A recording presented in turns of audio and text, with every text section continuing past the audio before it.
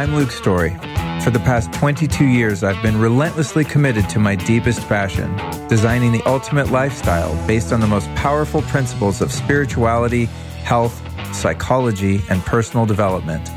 The Lifestylist Podcast is a show dedicated to sharing my discoveries and the experts behind them with you.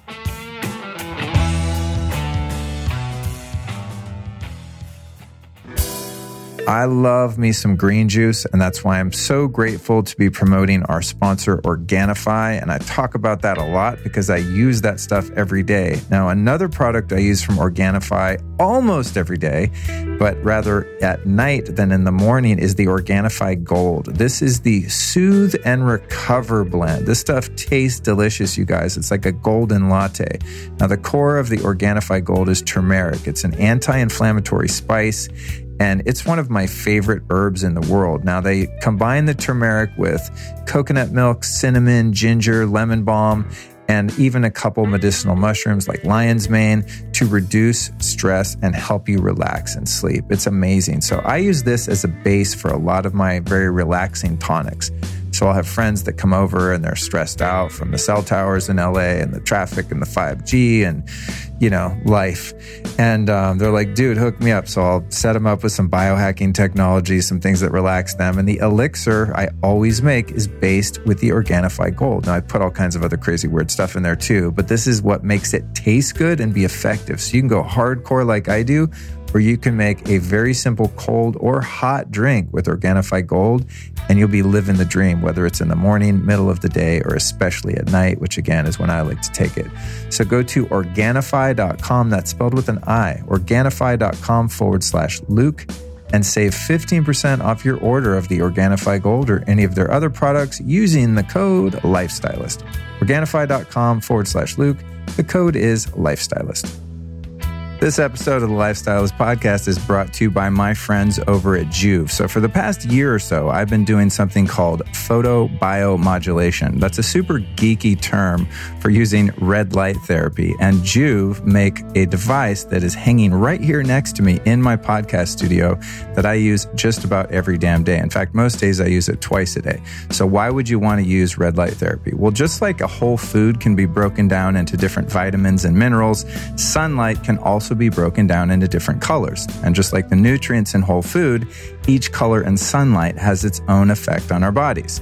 So once absorbed into your body, light energy is converted into cellular energy, which kicks off a series of metabolic events like the formation of new capillaries, elevated production of collagen, and the release of ATP. And red light therapy has even been approved by the FDA, and its effectiveness has been studied throughout the world.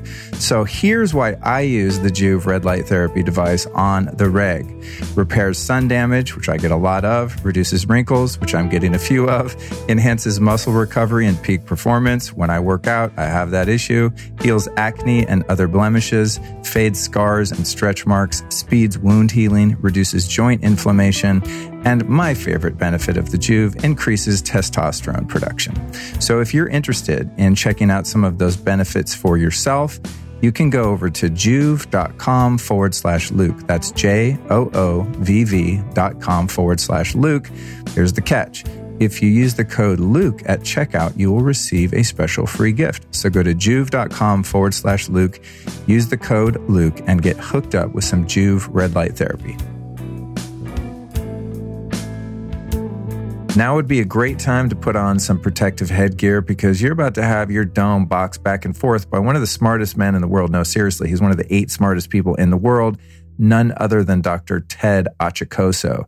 He's the founding pioneer of health optimization medicine. He also started something called BioBalance Institute in the Philippines. He's served as a private doctor to U.S. presidents. He also made the best nootropic I've ever tried in my life. It's called Blue Cannatine. If you want to check that out, it's not out yet. I got a little preview of it. It's insanely cool and safe, and I just love this stuff. If you want to check it out, you can go to troscriptions.com/Luke. That's TRO, troscriptions.com/Luke. Get on the wait list for this stuff if you're into nootropics, smart drugs, etc.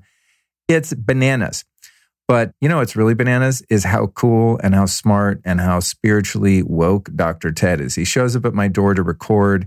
He's basically wearing like Johnny Cash circa 1968 stage uniform. He's got a black leather jacket, black Western shirt, bolo tie, skinny jeans, pointy black suede boots. I'm like, ponytail, these bright blue eyes that just pierce through your skull, hence the need for headgear. And just an amazing guy. You know, it's rare that you meet someone that has a really high IQ that's also very humble and very spiritually oriented. And that's Dr. Ted, man. This interview is one of the most fascinating conversations I've ever had in my life, let alone one that was recorded to share with you. So I'm super, super stoked to drop this one.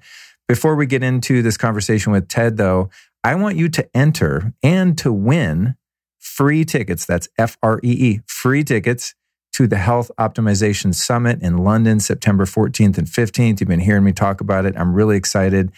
Ted is one of my fellow speakers.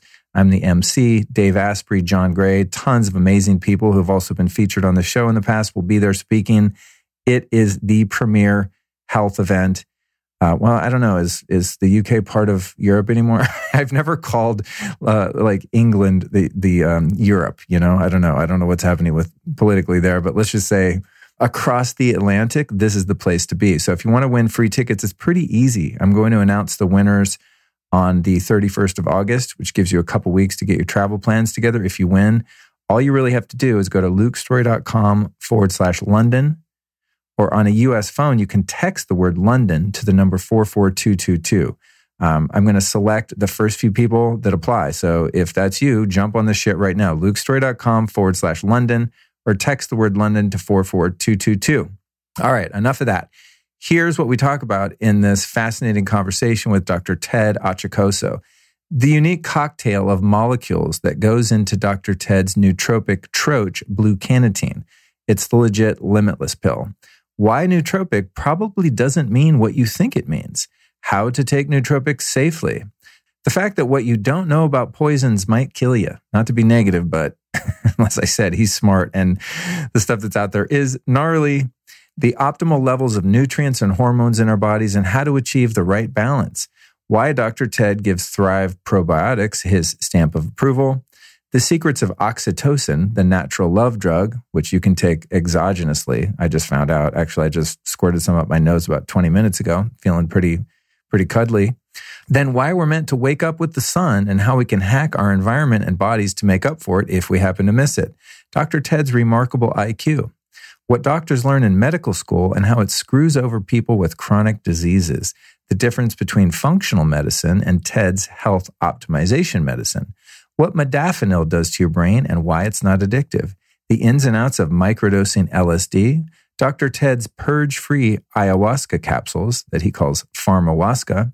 The contention around the deuterium issue. This is really interesting to get his take. You may remember I did, 3 podcasts with a total of 6 or 8 hours or something on this thing called deuterium a while ago. It's quite a popular show, and he's got some really great information about that. Finally, Dr. Ted's thoughts on EMF and EMF protection and why Mother Ayahuasca has been Ted's greatest teacher.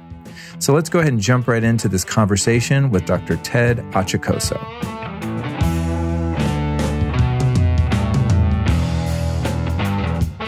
Okay, Dr. Ted, we are now live on the Lifestylist podcast.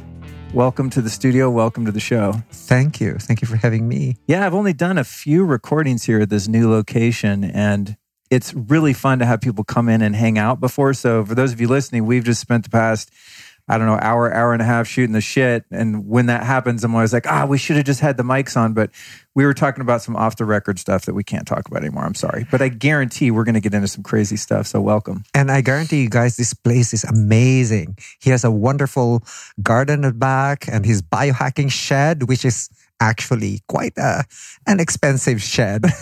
And this setup here, it's actually fantastic. Cool, man. Well, I'm excited to sit down with you. I've been looking forward to this one. You know, as I told you, I just got back from Spain. My flight was canceled on the way back, which was a lesson in trusting the divine order of things and kind of surrendering to that. But as a result, I didn't have as many days to recover from that trip. So one of the things we're going to talk about later on in this conversation is all of your insane jet lag hacks. Yes. Because as a doctor, you've got a lot of things up your sleeve that I've not even heard of, surprisingly. So that's going to be great. But you guys came in and I got a little, what's it called? A troche? Yes, A troche of yes. of oxytocin, Yes. which I needed today because I didn't get enough hugs. And then all sorts of other various and sundry things. Tell me about this blue Carnitine. About the carnitine. Well, the name blue carnitine is derived from methylene blue. And then Ka is for caffeine. Na is for cannabidiol. And teen is for nicotine, which is the ingredients of this blue troche, which you dissolve, between your upper lip and your gum. And it makes you limitless for about 3 to 4 hours without any jitters or any bad come down. Those blue things, which our mutual friend Tim, that we're going to be joining at the London Summit, he gives me those things every time I see him, and I'm always like, now I'm like a crackhead. I'm like, do you got any of the blue pills? The blue pills, I'm like, usually I like the red pill, metaphorically speaking, but those things are amazing. Now the methylene blue is interesting. There's a lot of, you try to buy it online, and it's made in China. Yeah. It's a little dubious. Yeah.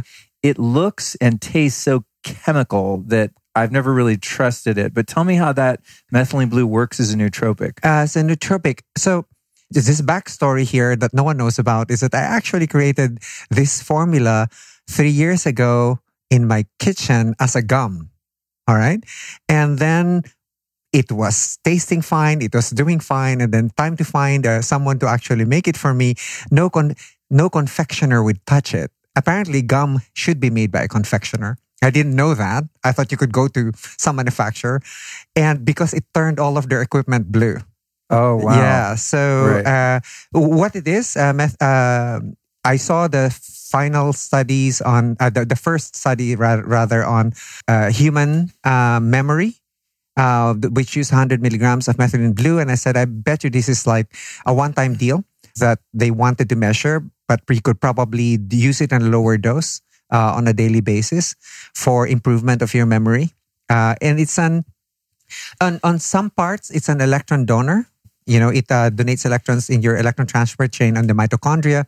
So, but on the other hand, on other studies, it shows that it's an electron receptor. So it has that kind of biphasic action for and for me, all I want is actually the effect, right? I want to have intact short-term memory, especially if I'm lecturing or especially if I'm fucking jet lagged. And, you want your brain to rev up and you're supposed to be in a lecture and you just arrived and you're 12 hours out of sync, and it just works. I love them. And before I forget, give me the website for them. And Transcriptions.com. Transcriptions.com. Yes. Okay. It's like prescription, but it's troche. Right. Yeah. Which is the little lozenge you put between your cheek and gum. Yes. A troche is just actually a mechanism of delivery, right? It's spelled TROCHE. So for those who are listening, if you see that word, you can pronounce it correctly. And what it is either used sublingually, if it's a sublingual lozenge, or as this is used as a classic troche where you don't like actually saliva to dissolve it for you because that will be too fast. Interesting. So you let it melt between your cheek and your upper gum. And with the methylene blue, I mean, what was it invented for? Was it invented for health, or is it like a dye or something? No, interestingly, methylene blue is actually used medically. Oh. Right? If you get methemoglobinemia and all of those types of acute conditions. So it's a drug, but anecdotally, I had a client who grew up in France, and he said, Dr. Ted, when I was younger, we used to have these blue lozenges that we'd take whenever we had sore throat, and then the sore throat would go away, but we'd have blue pee. And I said, oh, that's methylene blue, right? So the other thing that I know that it can do is actually kill off the candida in your gut. So if you have candida yeast infestation, it actually kills the candida in your gut. Yeah. What a trip. It's used as a cleaner of aquariums. Wow. So, but that's lower grade. It's not pharmaceutical grade. Well, that's the thing I think. Yeah, that's right. That's what I found. Yeah. My friend Andy Nilo always has a blue tongue. Oh, methylene blue, man, it's the best nootropic. And then so I was like, I'll go on Amazon, try to find it. And there was just like a deluge of shady looking companies and, it's fish clean, tank cleaner, all this weird stuff. So I kind of gave up on the search until I found you guys' thing. So it's my preferred mode of delivery because blue is the new smart, of course. And the other thing is it's my preferred mode of delivery because the delivery is much more gentle rather than if you pop it or, it needs to get absorbed. Here, it has a direct hit on you, but not that heavy a punch that you actually feel a jitter or something like that, especially with nicotine and caffeine in it. Right. And it has a little CBD too. The CBD is 5 milligrams. It rounds out any of the caffeine that's in there. Actually, the caffeine that's in a single trochee is only 1/2 cup of coffee. Right? So 1/2 cup of coffee. I encourage people not to use more than 4 trochees a day. And that's equivalent to 2 cups of coffee. 1 stick of cigarette. The nicotine in a cigarette, that's 2 milligrams. And methylene blue totals about 20 milligrams. So, and what is the nicotine's role?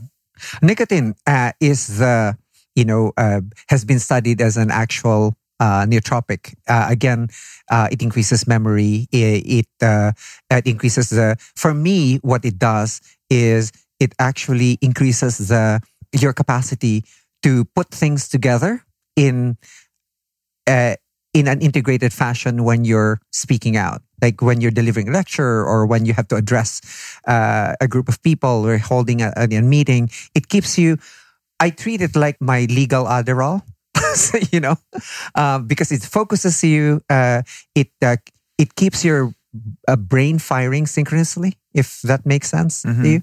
And that's how I see the nicotine. But nicotine works on acetylcholine receptors, which are, of course, the receptors for memory. Okay.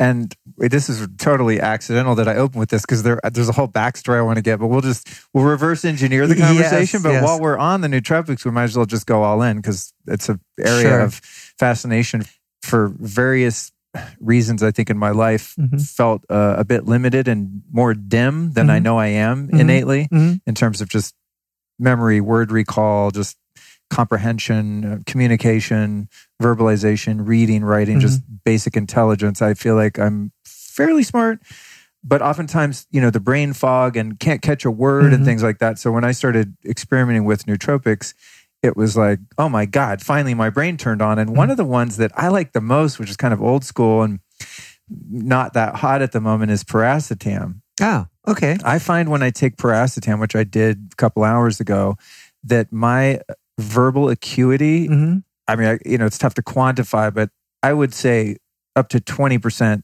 better on paracetam. Just the ability to hold thoughts and word recall and dovetail conversations and just think of those obscure words that might otherwise elude me. It's just, I get this fluidity. Tip of the tongue phenomenon. Yeah, it's really interesting. Do you know anything about the racetams or paracetam? Yes, and the oxiracetam, of course. If you take it, it actually has a phase where you have this clarity of vision. For some would have it for 20 minutes. I usually have it for about an hour. You can take a look at all the different racetams are there. There's phenylpiracetam, there's piracetam.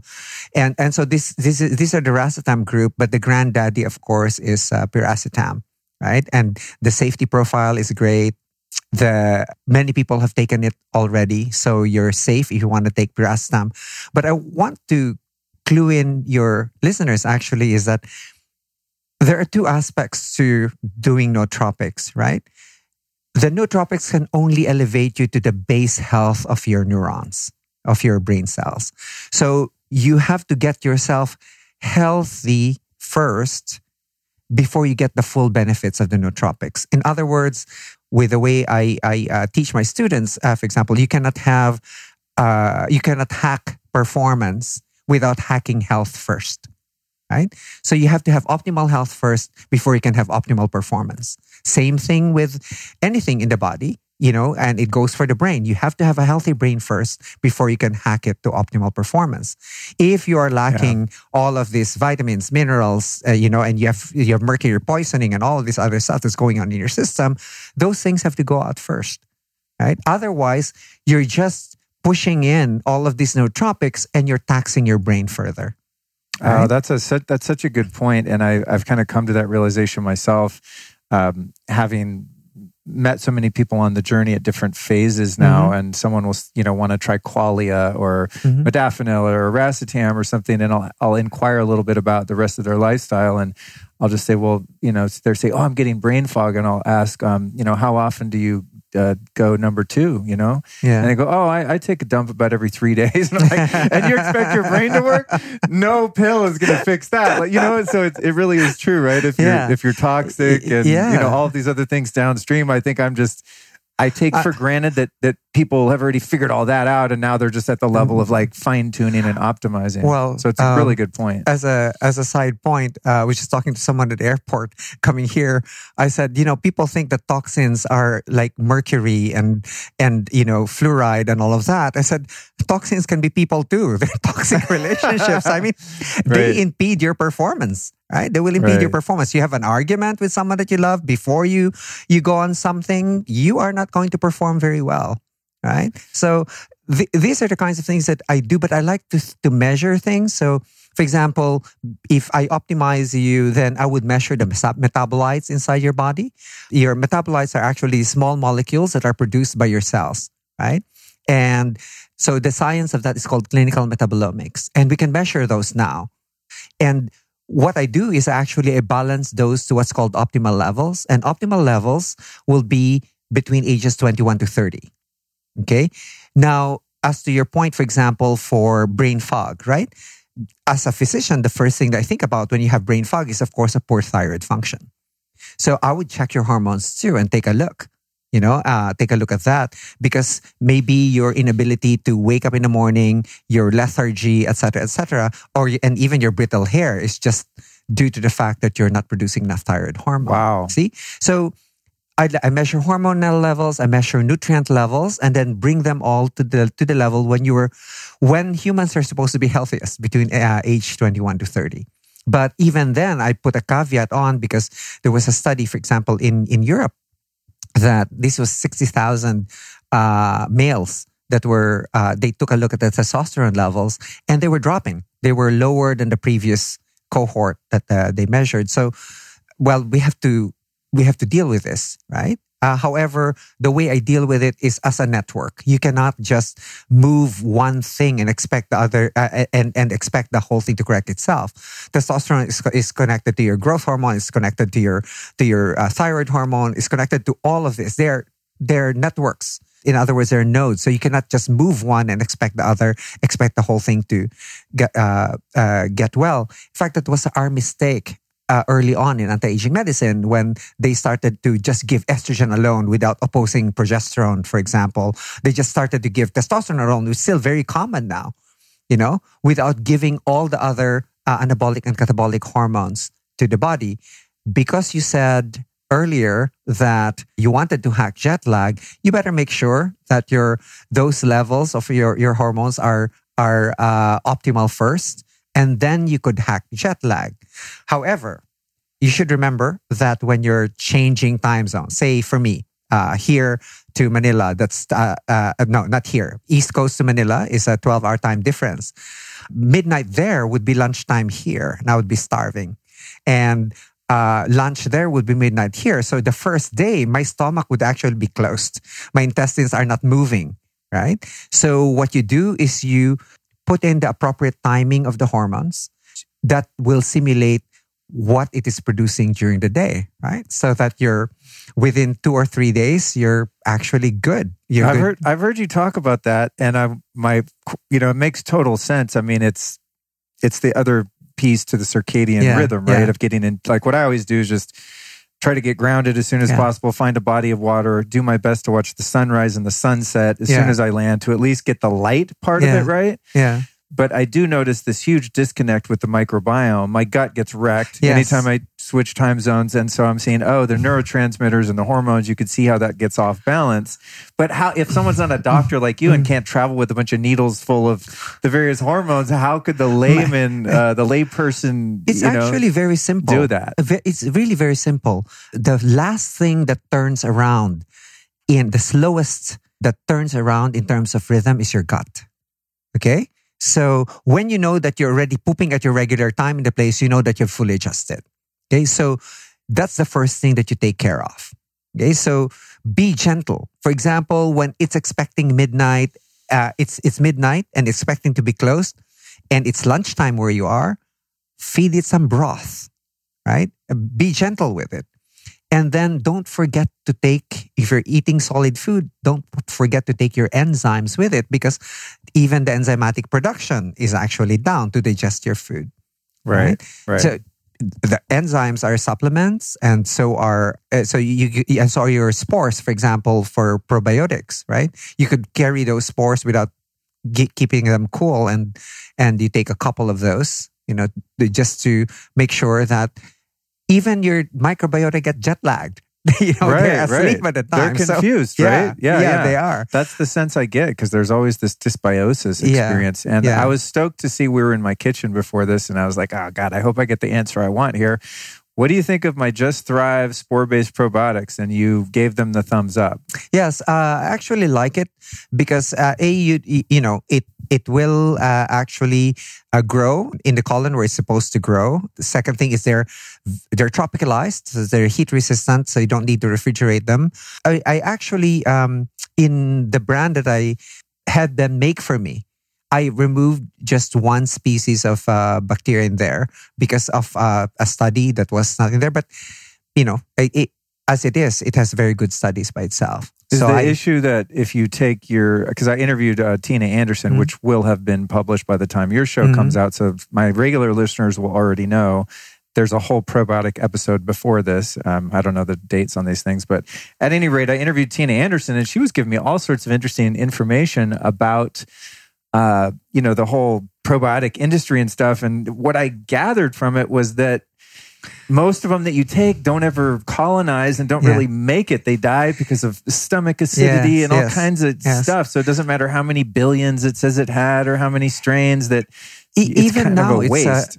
Even now it's shotgun, right? So what I do is I do a stool test and take a look at the colonies of bacteria you have in there, right? So you could see whether or not you have Akkermansia municiphala and all of these other wonderful organisms that are supposed to be there.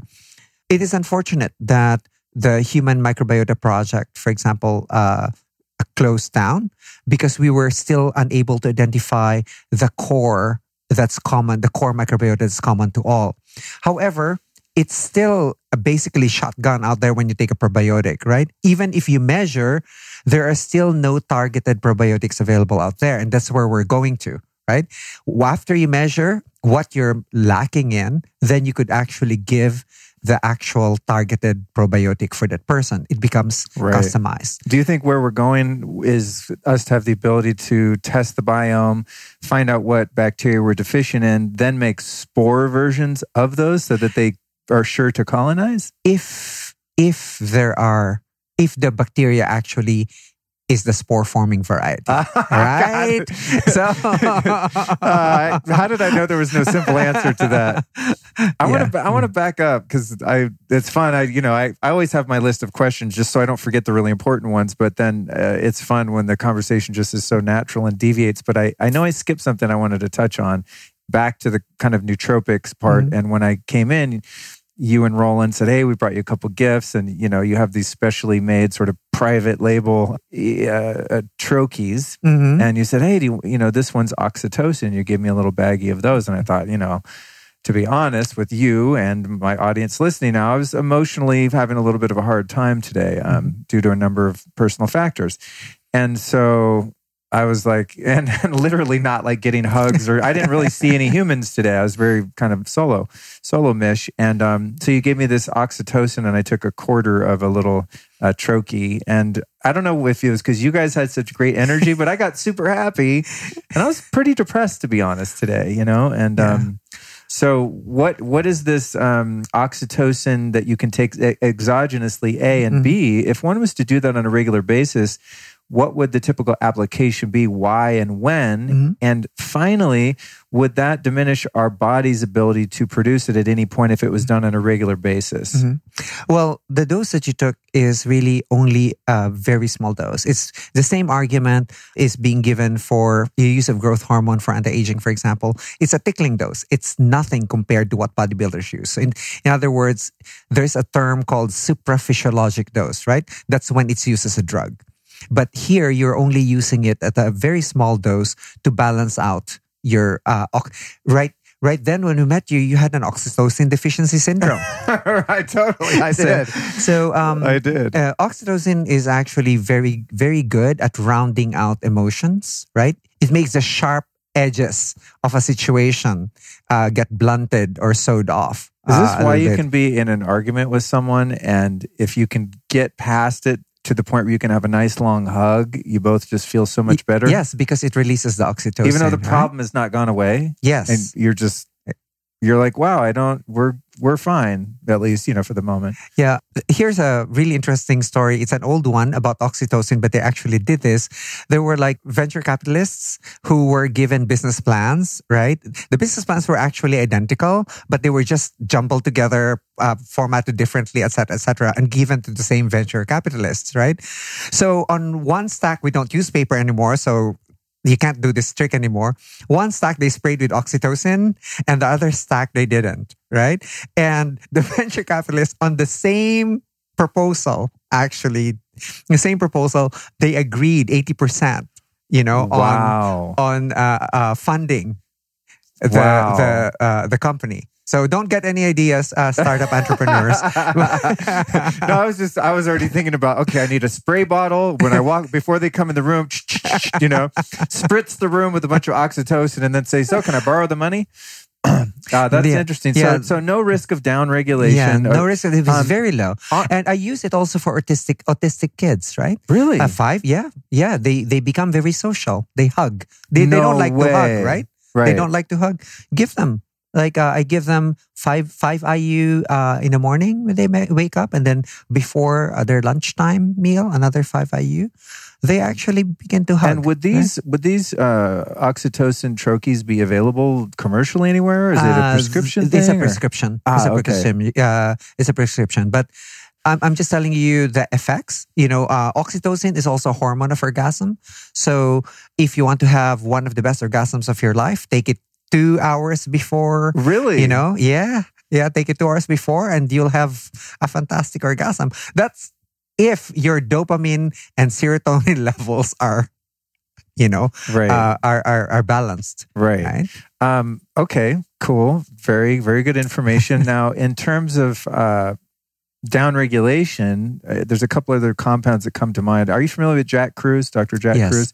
So I've had Jack on the show a number of times, and he's got some very strong opinions about many things. And I invited him to speak in the Philippines, actually. Oh, you did? Yeah, I did. And I'm on board with 99.9% of Jack's stuff because I try it and it works. He got me watching the sunrise. It changed my life. Yeah, I couldn't get him to just simplify and clarify his writing. Well, that's my job. That's what I pride myself in, is taking people like you but Jack, he loves me. So one thing he's adamantly against on all basis, on all scenarios, is exogenous melatonin.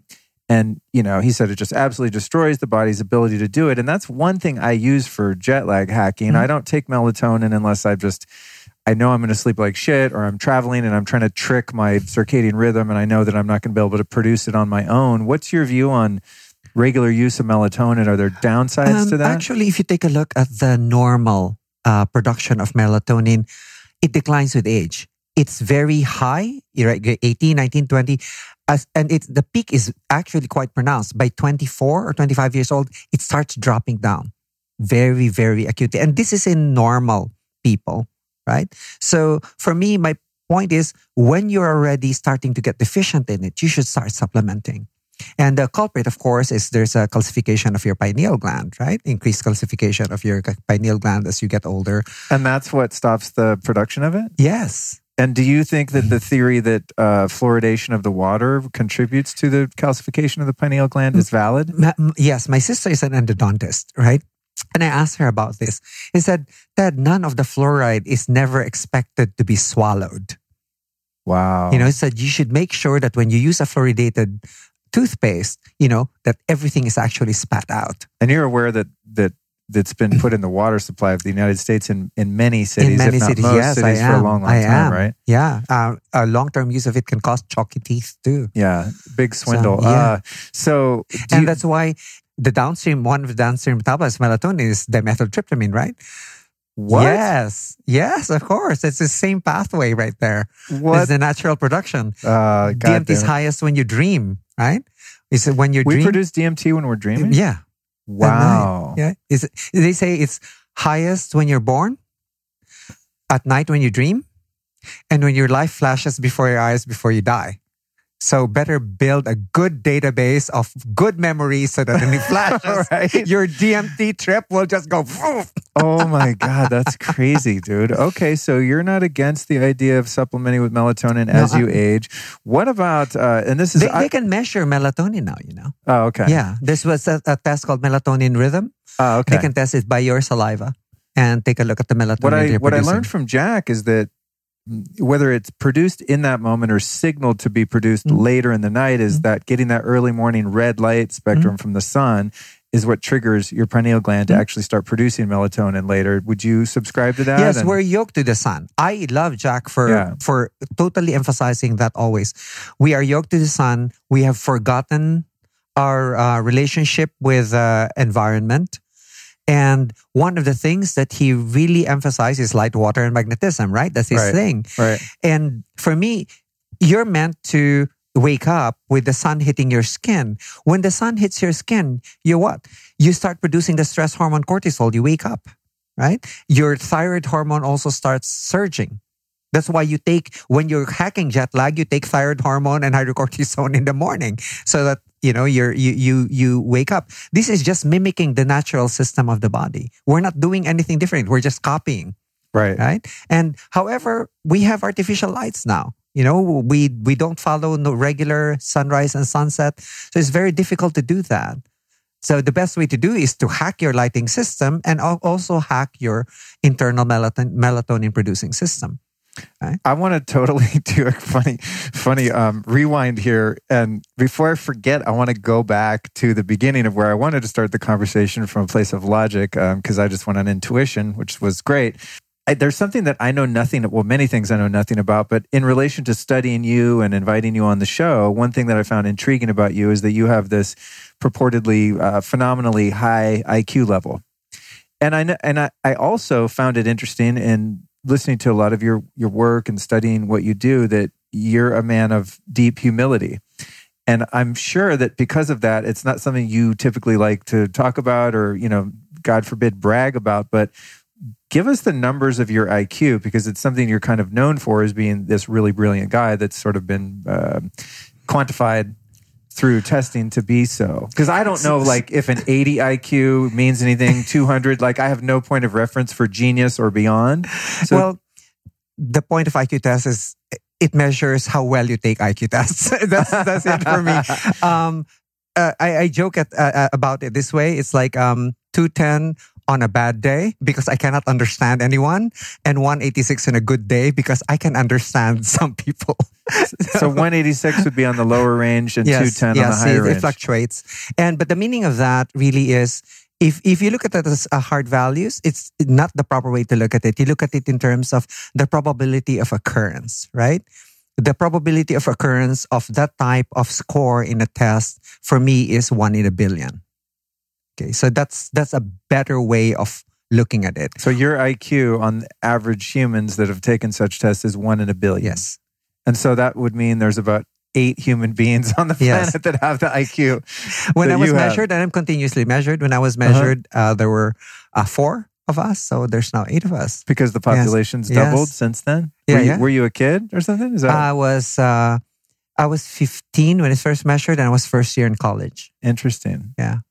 Another thing I find interesting about your exceptionally high IQ is that you have seem to have some experience in entrepreneurship. Yes. And there was, I don't know if it was a study or what kind of information it was, but I took this in at some point And I hung on to it, and now I can't find the point of reference, but there was an expose or a report or something on the highest IQ people on the planet. And this paper indicated that they all worked for someone else. They were all kind of bean counters, essentially. And that, the Steve Jobs of the world and all the truly innovative people that we think of as genius don't really have that high of IQs.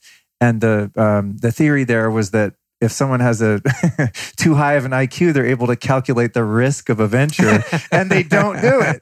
They don't pull the trigger. Whereas you have these sort of like, these cavalier kind of, bright people they're very creative and innovative, but they're not smart enough to not pull the trigger because they don't care about the risk. So that's a wonderful question, by the way.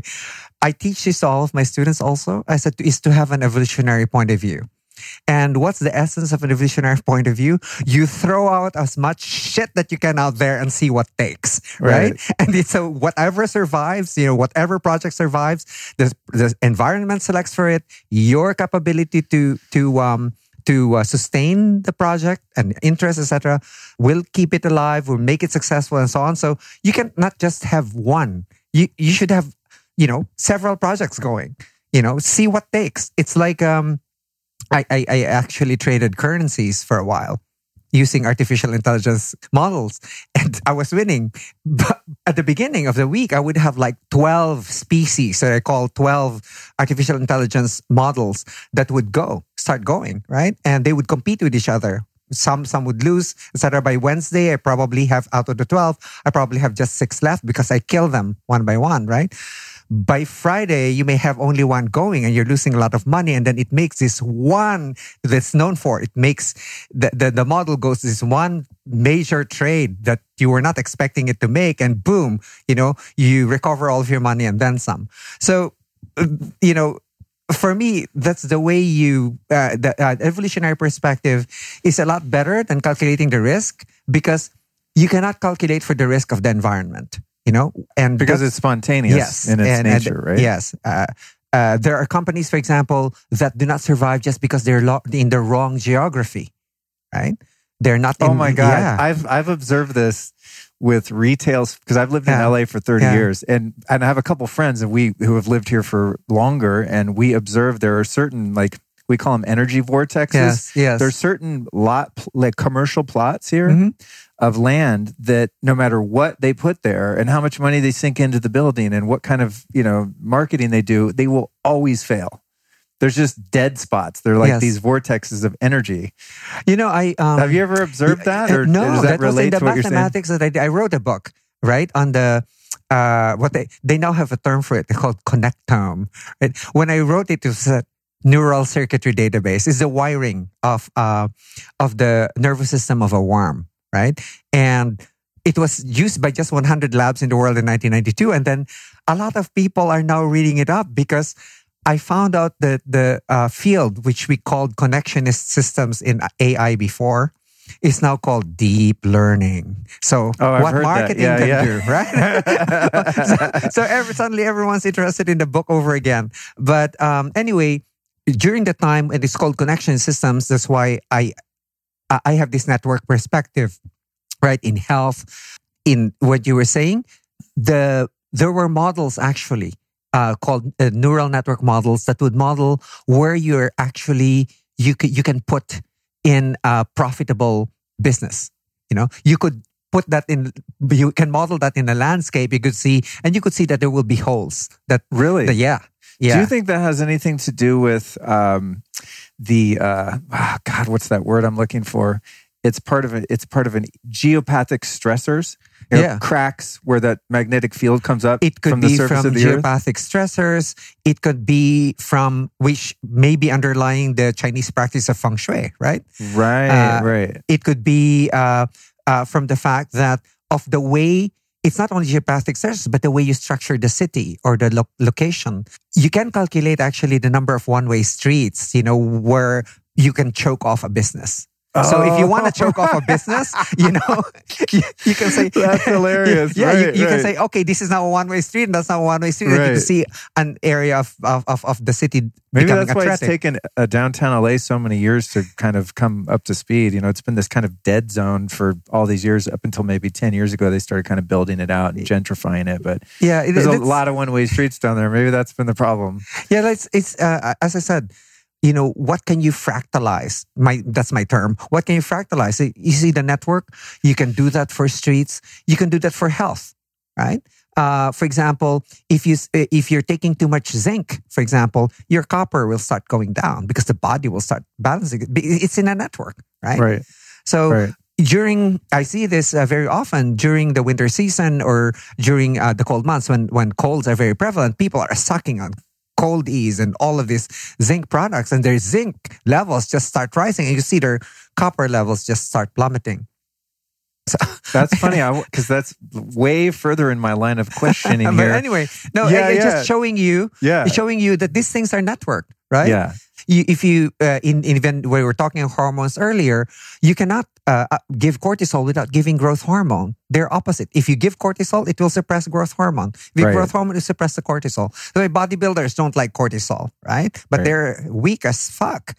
When they're on stage and stuff, they're really, really very tired because they can't handle stress anymore at the time. On the top, I'm just going to jump in there now because you hit the point that I wanted to hit. Something I've just been sort of researching. A guy named Dr. Morley is a big expert in minerals, and his area of expertise specifically is dealing with iron toxicity. Mm-hmm. And, how this iron gets bound in our tissues. Mm-hmm. And for whatever reason, in the 1940s or 50s, we started putting freaking iron ore in all the cereals and breads and fortifying things with iron. And how that interferes with the copper in your body. And, I can't begin to explain it, but in your practice, do you look at the iron toxicity and are you like... I do. Is that part of your... Iron is one of those difficult things to manage because...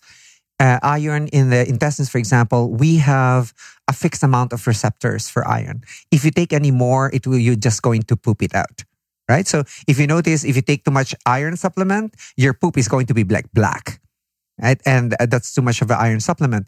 But even any condition in the intestine that will absorb affect its absorption. Like for example, there's a competing mineral that the transporter will use, right? That will use a transporter rather, whether or not you have dysbiosis and you have leaky gut.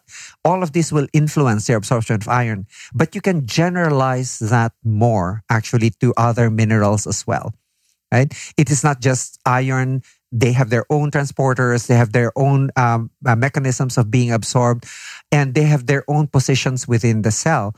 And the reason why iron is very important to us, of course, is that it forms the iron sulfur clusters in the mitochondria, right? And they are in our hemoglobin and so on and so forth. But generally, we do not lose iron unless we bleed. That's why women who are menstruating, for example, would need it, right? Because they get anemic because of that. But in general, we can absorb iron from food, right? It's just a matter of being able to take a look at or separating what kinds of diets are actually bad for when you're taking iron. But iron is generally in like bitter leaves, right? Moringa, for example, would have a lot of iron. It tastes very bitter. What I'm getting at is kind of the flip side of the coin, and that is that we have too much iron. And so...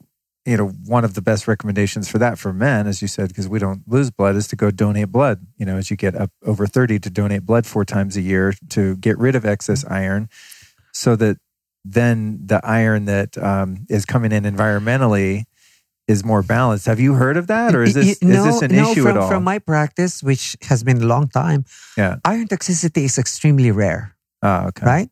I would rather focus on your mercury toxicity and your cadmium toxicity than focus on your iron toxicity. Okay. Right?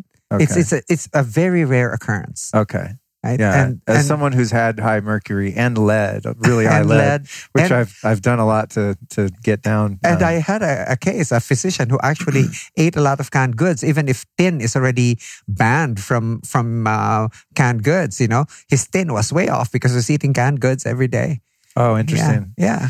So in your, this is another thing I kind of wanted to come at from the beginning, and because there's so many crazy things I want to get to here, and you've done interviews where you lay all this out in much more detail, and I encourage people to find them, and we could do other interviews where we do it, but give us a little bit of your journey through, what you might call illness medicine and the overview that you have versus kind of illness, functional medicine, and then the area that you're taking it into, which seems to me a bit more of a global, comprehensive way of looking at it. And I really think your perspective is interesting. And if there's a way that you can kind of summarize it briefly, because I don't want to miss that piece, but there are so many other things I want to get to too.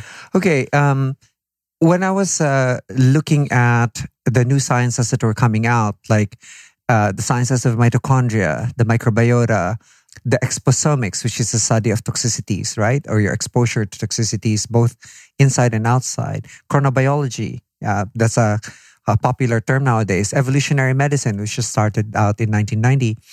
Epigenetics, which people have heard about. And then now metabolomics. How do I put this all in clinical practice? And I found out that, in illness medicine, you diagnose and treat diseases. So I said, so what if we had a specialty that just detected and corrected imbalances without addressing the diseases, right? Just to keep the healthy cell healthy, right? And then I realized that there's actually a spectrum. Before everyone knows this, before you get into disease, you get into borderline deficiencies and subtle toxicities before you actually get the pathology or the disease itself. But technology did not have a form of measuring before, right? They could only measure once the disease has occurred. Is this why we got set off on the path of allopathic, or as you say, disease medicine, where symptom erupts, find a drug or a surgery to get rid of the symptom and then move on? Yes. It's kind of like, actually, or is that because it's so much easier to monetize that because the system keeps people within the system and you can keep sort of milking cash out of them and their insurance companies? Chronic diseases is a big source of money, right? Right. In medical school, essentially what we're learning is really very simple. Anatomy, which is the structure, physiology, which is the function, right? And then we go to pathology, which is diseases, right? And then from pathology, learn pharmacology, which is drugs and surgery. So that's what we do all the time. Anatomy, physiology, pathology, pharmacology, surgery. That's our mantra. You go to the heart, you go to the liver, you go to the brain. It's the same thing. Structure, function, disease, drugs, surgery. However, it's like, we were talking about this beforehand. The metaphor I'd like to use is the one for cars, right? When you go to your illness medicine doctor, you already have a flat tire, and the doctor either patches your flat tire or removes your tire your tire entirely, and that's called a transplant, right? Right. Okay. Good. You patch it, and that's called graft, coronary artery bypass graft. That's patching, right? So that's how we know how to deal with a tire. When you come in with an overheated engine, that's like a fever, right? You go and test the blood for, hey, this is Klebsiella pneumonia, or this is Pseudomonas aeruginosa, and you can give antibiotics, to the patient. But that's the extent of what we really do. We fuck up at chronic diseases, right? And that's because we were never taught how to maintain a car, right? So we go right into disease without knowing, okay, how to maintain a car. Our cars are luckier because they have sensors in there that says it's 3,000 miles, time for you to bring your car to the garage, right?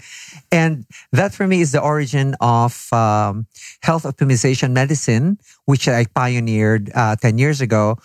Health optimization medicine is for doctors. Health optimization practice is for non-doctors. And what we do is simply to detect and correct imbalances at the level of the metabolome. Now, this was not easy to come by. Clinical metabolomics is about 40 years old as a science, but it's only come to the clinics recently. You measure all of these metabolites inside the cell. Now, I cannot fault illness medicine entirely for not looking at this because the tests were not available then. Right? Now, the technology is available. hell, we used to just memorize all the metabolites of the Krebs cycle, right? And now it's like, shit, Dr. Ted is measuring all of them. And you go, I have to go back to my basic biochemistry. But now that we have the technology, why don't we begin health here, right? Why don't we see where we are having imbalances in before it goes into full-blown disease? And that's the practice of health optimization medicine. It's the maintenance part of the car.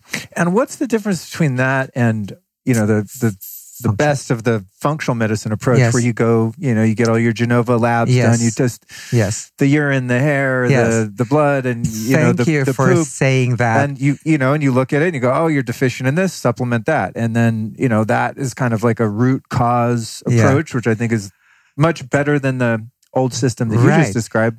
However, the big thing is that they still deal with disease. We don't. When you come to us, we set aside your diseases. We only take a look at your subtle toxicities and borderline deficiencies and move those. Whatever happens to you that's good is what I call a beneficial side effect. And therefore, we have no claims. A lot of patients come to me and say, Dr. Ted, why don't you claim that you're able to reverse diabetes and this and that? I said, because we have no claims. All I did was just balance out your levels of nutrients and hormones to the level when you were between 21 and 30, and balance properly. All of these other things disappear. You sleep better. You have a lot more energy, which is a very common complaint, right? Having a low battery. You relate better. In fact, one of the best stories that I have about it is my car was driving away. I saw the driver of a client of mine actually running towards the car. So I asked my driver to stop and I rolled on the window and he said, Dr. Ted, whatever it is that you're doing to the boss, can you please continue doing it? And I asked him, why? Well, she's been so nice for the past 6 months since she started handing her. She's very cordial to her employees. She doesn't yell anymore at meetings. She's very calm. She doesn't walk out anymore, and so on. So I said, well, this is the best testament for me to continue doing what I'm doing. Right? I make no claims. Right? But it changes your relationships. Yeah, as a CEO, for example, you make better decisions for yourself, for your family, and your company. So doing that is the trickle-down effect that you see if you work with these kinds of people, especially those with a lot of power, a lot of wealth that can be used for greater good, right? And then you make them feel better and everything gets better, right? I've tried to work on the grassroots. It doesn't work as well. Right.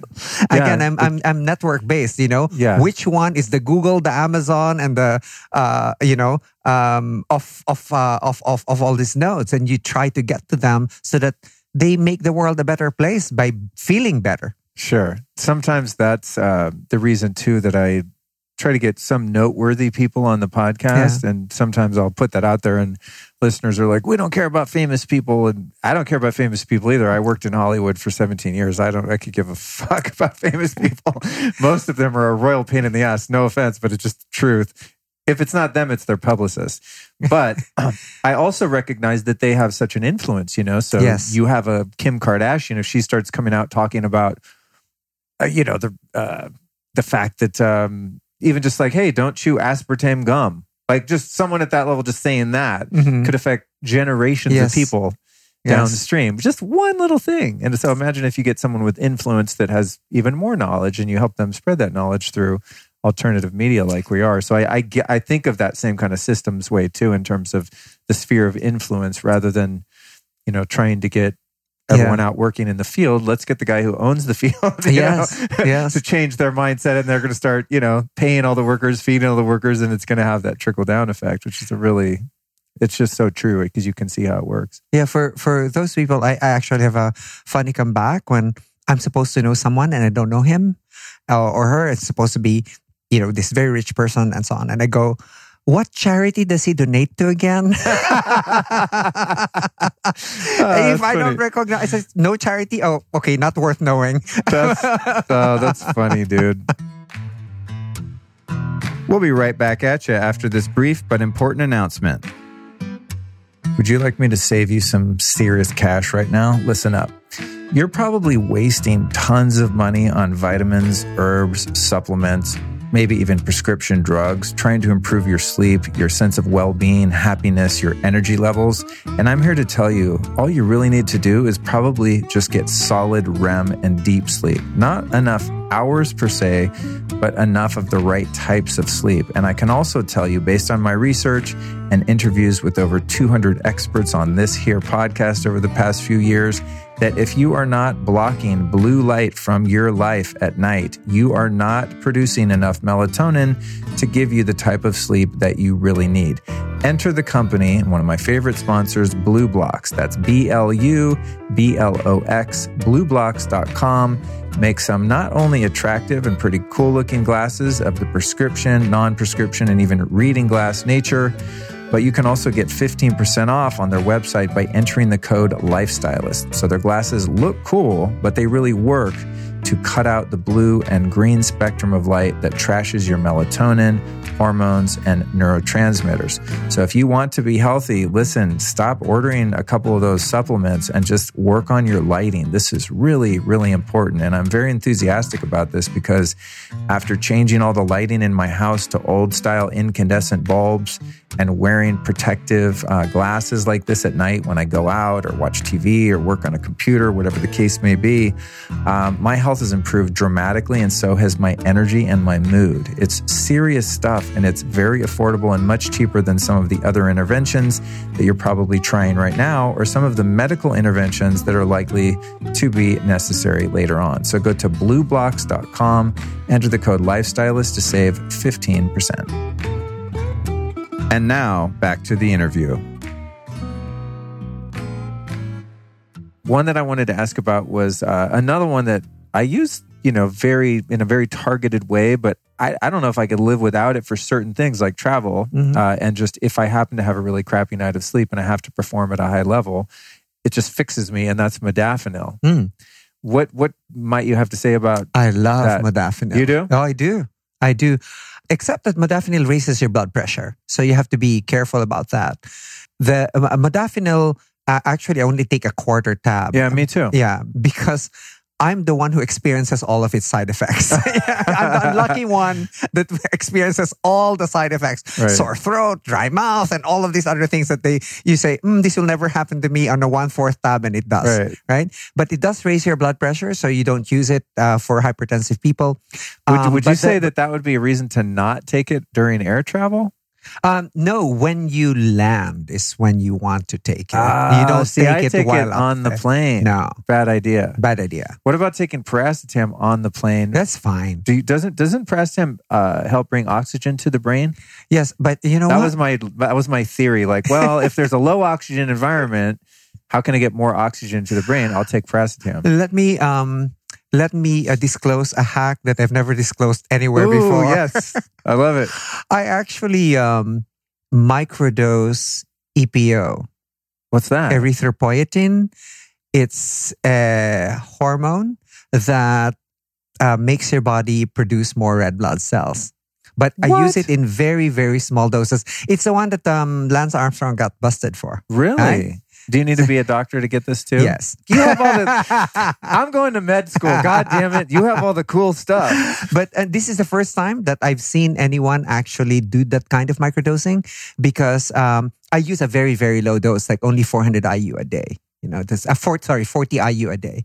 And that's while traveling. While traveling. For flying. Yes, for specifically. flying. Okay. I use it a month before extensive travel. Oh, right? Wow. I use it months before extensive travel. But since I've been traveling extensively for several years, I started doing this about 3 years ago. So I've been doing it for 3 years now, every day. Yeah. So modafinil has some side effects, but the interesting thing about it, because it does feel kind of stimulating. Yeah. What I imagine Adderall might feel like. But the weird thing about modafinil, for me at least, having a history of being someone that's very easily addicted to things, even if I don't like them, if they're habit forming, I will form a habit and just hate the habit, but keep doing it. And it's been a long time. So I was a little scared because it is a pharmaceutical. The weird thing about modafinil, I can't, if I tried to become addicted to it, I couldn't. I forget to take it for a few weeks, maybe a couple months, and I go, oh, damn, I could have had a modafinil. There's a supplement also form. You don't need to have a prescription. It's adrafinil. Adrafinil, the liver will actually cleave it to form modafinil. Oh, interesting. And then it will have the same effects. So if you don't want a sudden effect of modafinil when you have it, just have adrafinil. The body will actually convert it to modafinil, and you have the same effect. Why do you think it's not addictive? It's like, it's not, I know it's not an amphetamine, and amphetamines are, addictive for some people more than others, but it's like, it makes you not tired, but it doesn't make you wired like some sort of methamphetamine would. Yeah, it's really weird. Do you happen to know why you can't really get addicted to it, even though it is somewhat mood altering in a mild way? The way I, reading about the materials, is that we don't really know how it works, right? It's called a eugeroic, right? Eugeroic means it makes you feel good, but the mechanisms of action is actually not known. But looking at the way it acts, I think the reason why it's not that addictive is that it has a more balanced release of dopamine and serotonin together. Oh, right? okay. If it were pure dopamine like Adderall does, then you will really get addicted to it. Right. Because dopamine inducing the rush is are highly addictive. Just like Instagram. And pornography. Pornography raises your dopamine, right? Yeah, that's why I quit that shit. It's horrible. 2 years ago, I said, I've had it. I'm done. I want natural dopamine. Okay, that's interesting. And the other one I wanted to ask you about is Phenibut. Are you familiar with that one? I just took it actually.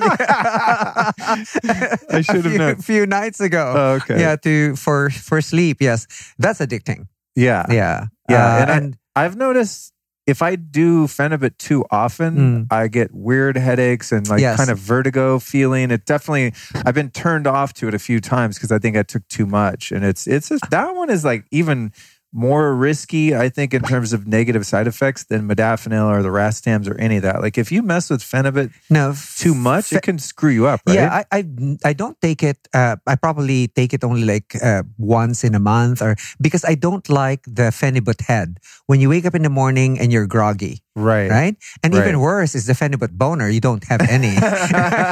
So you wake up with nothing. It's inverted. It's turned into a vagina. If you're, for example, wanting to just use it once because you're jet lagged and you want to sleep, and you have the next day free that you can sleep for a long time. Right. Because it tends to prolong your sleep. Right? You know what I like Phenibut for is, and maybe this is because I don't drink alcohol, but I find it to be a really good social lubricant. Low doses. Yeah. Phenibut, I don't know. I'm talkative and friendly and able to socialize a bit easier. It sort of removes a bit of the social anxiety. Not unlike one glass of wine, one drink. I don't feel drunk at all, but similar sort of GABA, relaxed, social feeling. Yeah, or you could also take 200 milligrams of magic mushrooms and we'll do the same thing. On the psilocybin, because we talked about this earlier, and this is, I'm fascinated by microdosing because for so many years I just didn't touch anything. Just because those were my rules. And now I experiment a bit more. And I was telling you the story of how when I first started microdosing psilocybin or magic mushrooms, I was very paranoid. I didn't want to get high. That wasn't my intention. I just wanted better brain function, etc. So I actually met a guy on the side of the freeway. He did the handoff. It was very much a drug deal. It came in a plastic baggie, and I got a digital scale, and I measured a few caps and a few stems, and I'm okay. 0.2 of a gram is the recommended dose. I'm sticking to that. I'm not going to mess around. And so I kind of eyeballed what it was, and then I used the scale for a while, and eventually I kind of know the weight. And so, I just take one stem and one little cap in the morning with my coffee. And one time I did that at a Tony Robbins event in San Jose, and I must have picked a cap that had a lot psilocybin in it because I wasn't, not tripping, but I just felt uncomfortable in a stadium of 12,000 people. I walked in and heard that horrific music. God bless Tony Robbins, but he does play some horrific music. And I felt like I was like at a Motley Crue concert in 1984 again, when I used to like take psychedelics in the wrong situation. It's difficult to tell the quality of the... Well, so what I did, and I want to see if I screwed them up or if I'm still getting an effect, is I got an ounce of mushrooms next time, like a much bigger batch so it would last me. And I put them in my coffee grinder and I made a powder out of it. And then I weighed a little scooper to get exactly a standardized dose of 0.2 of a gram so that the variant of psilocybin in each part of each little mushroom would just be unified, right? But you said something earlier, I think, about the potency of psilocybin decreases, degrading, degrades over time. Over time, yes. So my method might suck then, huh? The coffee grinder and then put them in the refrigerator? Yeah, and if you put them in the refrigerator for storage, in fact, you should vacuum seal it. Right? Okay. You even vacuum seal it. And even then, the potency still decreases. Really? So it's better to buy a smaller batch less frequently. Yes. But then again, you don't know how long they've been sitting around whatever hippie. That's why you need to grow your own. It's legal. Is it really? It's legal to grow your own. You can buy the spores on Are Amazon. You serious? Yeah, absolutely. Is it hard to grow them? No. Because I have a decent green thumb, as you may have guessed. I've got multiple plants in the house. Now you need to get a decent white thumb because it's a fungus. Well, the other thing that concerns me about mushrooms is they often appear to be moldy. This blue stuff on them, is that mold? Yes, it looks. If it's growing on them. Then because when you grow them in a lab, they don't have those little blue streaks and stuff. God damn it! Because they're also like. When you're growing them, there are also spores in the air from whatever, and they could land on them. And, especially if it's on a piece of cow shit in a field in Oregon. By the way, did you hear that podcast that was done by Fadiman himself on microdosing? No. He said he basically narrated the story of how the dosing solidified into, it's 0.2 to 0.5 grams of mushrooms, would be the microdose. And he actually told the story. He never said any such thing. What he did was he was advising people, why don't you try this? 200 milligrams and why don't you try increasing it to 500 milligrams? And, and then suddenly he was surprised that people saying, okay, it's 1/10 of the tripping dose. It's 200. Suddenly it became like this rule. But when I heard him in his podcast, I think it's a psychedelic salon or something like that. When I heard him in the podcast, I said, "Oh my God, here's one who is considered as the father of microdosing, this LSD and mushrooms and whatnot." His work or his words were actually just congealed into some rule that now everyone follows. I found it hilarious. I'm sure he did too. Or horrifying. Like, what if he had given a much larger dose and just everyone's tripping balls thinking, wow, he's right. I feel amazing. Okay. And in terms of the mechanism of action of psilocybin, what's that doing for us in terms of, cognitive ability, memory enhancement, vision? How does it affect the brain? They affect certain receptors of the brain, right? They affect certain receptors of the brain that allow you to form novel connections among things, right? And usually, those connections have some empathogenic quality to them, right? So, when you're activating those receptors are also activating other portions of the brain which have not been there before. So it's a novel connection, right? And it usually is an empathogenic connection, meaning it's something to do with feeling. That's why mushrooms are usually associated with, very good feeling states, right? However, try taking mushroom when you're angry. It will just amplify the anger. Right? That's the terror of psychedelics is the always potential bad trip of things not going your way. The setting are not well planned or things erupt that you didn't expect. And then you're like, oh shit, I'm stuck on this, which is why psychedelics are so terrifying from one perspective if you're not really careful. And that's, one of the reasons I don't just blanket recommend them to everyone because it can go horribly wrong also. Yes. For me, it's like before you even take psychedelics, make sure you're healthy. Don't even try them if you have any brain fog, any of these other things, hoping that they will cure you of them, because it won't. It won't. Because, for example, right now they're using MDMA, right, for post-traumatic stress disorder.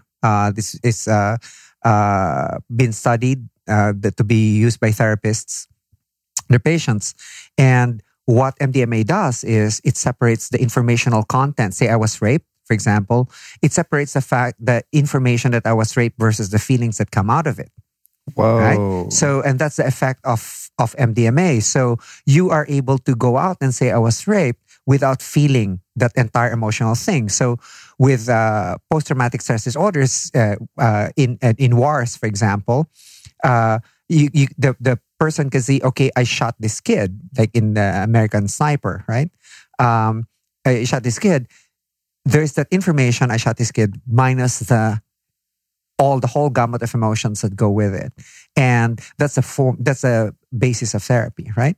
Mm-hmm. So however, if you take MDMA as a drug itself, as a party drug, for example, or in a at a rave, at a rave, or for your own therapy, it will actually induce your brain to produce so much serotonin, right? You will have to you get a very large serotonin pulse, and that's abnormal, right? But it's good for your therapy for the time, but the next day you should know how to protect yourself. You should know how to take, right after taking it, before you go to sleep, you have to take your 5-HTP, making sure that you replenish your tryptophan levels and have a high tryptophan diet the next day. Because this is what these drugs do, right? They put certain neurotransmitters in your brain on overdrive, right? And if your brain is not healthy to take that, it will hurt you. That's just kind of seems plainly potentially bad. Yes. And right? I mean, because you're instigating an imbalance. Yes. Which could go one way or the other depending on all of these other circumstances. Yeah, right? in clinical metabolomics, for example, there's a testing for neurotransmitter metabolites, right? You could see immediately the metabolites of dopamine, of serotonin, of norepinephrine go in there. So you could take a look at one person. It's like, why is this athlete unable to focus? And you could see the dopamine levels are way down. Right? Or why is this woman depressed? And you could see she's overusing her serotonin. She's trying to cope, but she couldn't. Right? And there are many, you could see the profiles of this thing. Why is there no wake? Why do I always feel sleepy? And you see your norepinephrine levels are actually down. You could balance this stuff. Best thing is you can balance them naturally. With just the right amount of amino acids if your enzyme system is still functioning properly. When you're young, your enzymatic system is still functioning properly, right? But when you're older, doesn't do that as much anymore. That's why, for example, there's this big debate, right? We took out T3 or the triiodothyronine hormone out of the market because we said that T4 will convert to T3 and therefore that will be the one that will be sold only. But then what people didn't realize is that as you get older, that enzyme that removes one iodine from T4 to make it T3 and make it active iodine also decreases in activity. So there's a lot that's going on when you're taking these substances, right? Your age, the situation of your health, more importantly, the situation of your intracellular health. What's going on inside there? They should be at optimal levels. Now that it's possible to do that, why don't you take a measurement first before you start before you start optimizing any performance? Optimize your health first. Because then you know that even if you push your brain to overdrive, like, my brain is producing so much serotonin and this E that I've taken, you know that it will recover quickly. Right. Rather than if your brain isn't. Right. So this is where it comes down to the very specific testing of neurotransmitters, hormones, toxic load, heavy metals, gut biome, all that. creating balance there, having a good base level. Yeah, that's done by clinical metabolomics. Right. Yes. Oh, okay. Yeah. Moving on to the next thing I'm very curious about, as you and your cohort, Roland, showed up here today and we started having a chat, and I think the topic of psychedelics or microdosing came up, and you're like, oh, well, today's Monday, so today was my LSD microdose. I thought, this is going to be a great podcast. One thing that's interesting to me about the LSD microdosing versus psilocybin, I think I just started with psilocybin because it was more readily available and it seemed easier to control the dose. Yeah. Just from a fundamental level, how the hell can you measure the dose of LSD? Because I'm coming from the old days of Grateful Dead concerts where you have a little paper tab and you could cut it in 4 parts and try to kind of microdose just to get a little buzz. But like your buddy might have gotten the part of the tab with more liquid on it. You know what I mean? And you're like, I'm not feeling anything. And your buddy's tripping balls over in the corner. Yeah. So how can you accurately measure LSD to microdose? What you do is, first, you need to have a reputable supplier of, say, 1P LSD. Okay. Because that's legal, right? Oh, okay. It's legal where? It's legal anywhere. Really? 1P LSD, yes. LSD isn't, but 1P LSD is. Really? What's the difference? It's just the 1P. I mean, is it just a different molecule? Or? It's just an addition to the molecule. Oh, okay. But it has the same effects. If it's legal, where could one get it? There's a. I don't want your guy, but if you just type in the Google 1P LSD buy, you will see it. Really? It's a website. Yes. Wow, interesting. Yeah. Okay. And then, so how does one accurately microdose? Because I mean, with LSD, that's not something you want to like. Oops, you took have 4 to hits have by someone accident. that actually knows how to measure it accurately. Your supply. Got it. Your supply is 100 micrograms, and then you have a diluent, the liquid that you use to dilute it with. That you can actually use a syringe or something to gauge the number of ml of diluent that you have, and then you could say it's 100 micrograms.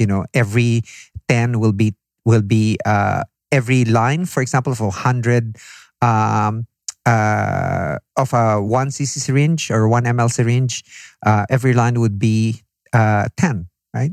Got it. I think that's kind of what I do with peptides. Yeah. I recently started shooting up peptides. Just why not? No, I mean, I mean, every line would be 1 micrograms. Got it. Yeah, but it takes a little bit of math. Because even when I was trying to figure out the peptides, I'm like, wait, 15? What? I thought, I think I got it right. See if I freak out. So definitely not for the novice with the LSD there. If your source must deliver it to you accurately weighed. Right. Otherwise, there's no way that you could. Yeah, and that's, you don't want to like go to the office that day and be like, whoops. Well, the carpet's moving. Man, not the desired effect today. And you actually, when I'm in it, I usually just stay with a small group of people. I don't like, large crowds, etc. Because you become a little bit more empathetic. Like you feel the energy of people. You pick up energies. Scientifically, what's happening to your brain when you're taking LSD, a microdose of LSD. The nice thing about that is that this has been studied, right, by Robin Cartwright Harris, is they found that it actually dampens the default mode network of the brain. Again, this is another network, which is the seat of the ego. Okay? What? So you get an ego dampening effect. Really? So you could say LSD is like exogenous humility. Yes. Something like that. And you're also, I find myself with actually a lot of creative solutions. Oh, right? interesting. Creative solutions, a lot of things that, you're looking at solutions for outside the box all the time. And you're looking for the way to actually implement them. And it's when a microdose, when I actually am able to think about, okay, this is the bridge that actually forms there. So the connection becomes clearer to me. As you said, exogenous humility is actually very funny because my mom died a couple of years ago. And of course, brothers and sisters were all like in a table and we were all fighting one way or the other and how to fix the problems, etc., etc. We had a very let's just say it was a very bad first meeting.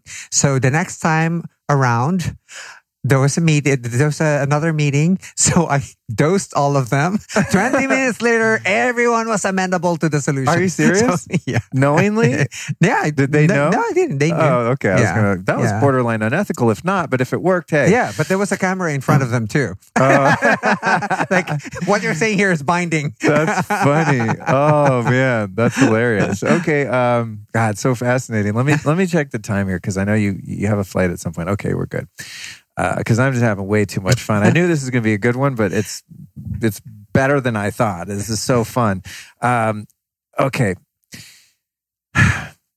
ayahuasca. Yes, sir. You explained something to me earlier that you've actually created your own version of DMT, which you're calling pharmahuasca. Yes. Take us down this rabbit hole because the recent ayahuasca experience I had was freaking amazing. When the time is right, I think it's something I would definitely do very intentionally again. But one thing I definitely did not like about it was the sort of wasted energy of battling the nausea. You know, I didn't vomit. My 4 ceremonies, thankfully, I didn't, purge.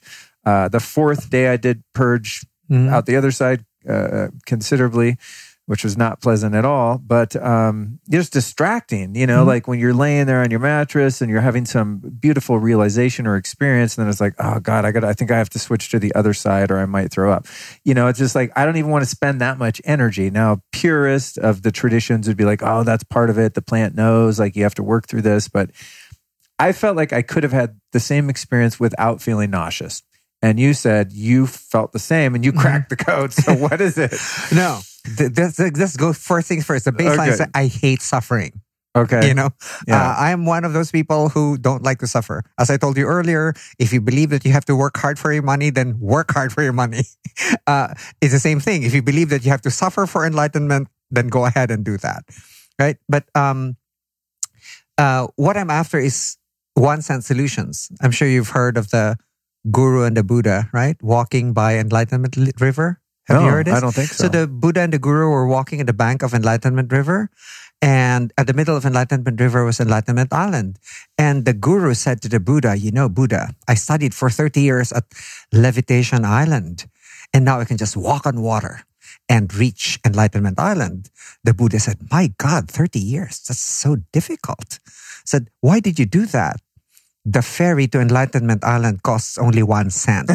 So I am after 1 cent solutions. And I think ayahuasca is a 1 cent solution to enlightenment. So, and then when I saw that the active ingredient is dimethyltryptamine, which occurs naturally in the brain, I said, okay, it's time for me to put my pharmacological training in this. So the initial ones that I worked on was using the traditional liver inhibitor called the Harmala, and so this is the other. There's 2 vines. Yeah, 2 vines. Right? Beniceriopsis capi and Psychotria viridis. Beniceriopsis capi is the vine and it inhibits the liver. It's an irreversible MAOI inhibitor, right? So and that is responsible for all of the vomiting. And that's why you go into a dieta, 2 weeks before and so on and so forth. So that you're actually removing tyramine from your food. Okay, so cheeses and other tyramine-rich foods are forbidden, right? Because of that. It's an MAOI inhibitor that is irreversible. So, and the other one, Psychotria viridis, contains DMT itself. Then they put it together. So right? if you just boiled up a bunch of the vine without the inhibitor, nothing would happen psychoactively. No, actually, interestingly, the vine, because it's an MAO inhibitor. So MAO inhibitor means that all like the dopamine, for example, in the brain, the catecholamines in the brain will not be degraded as rapidly if you take the vine. So it by itself, it has an effect. All right, it has an effect. It just doesn't have the dimethyltryptamine.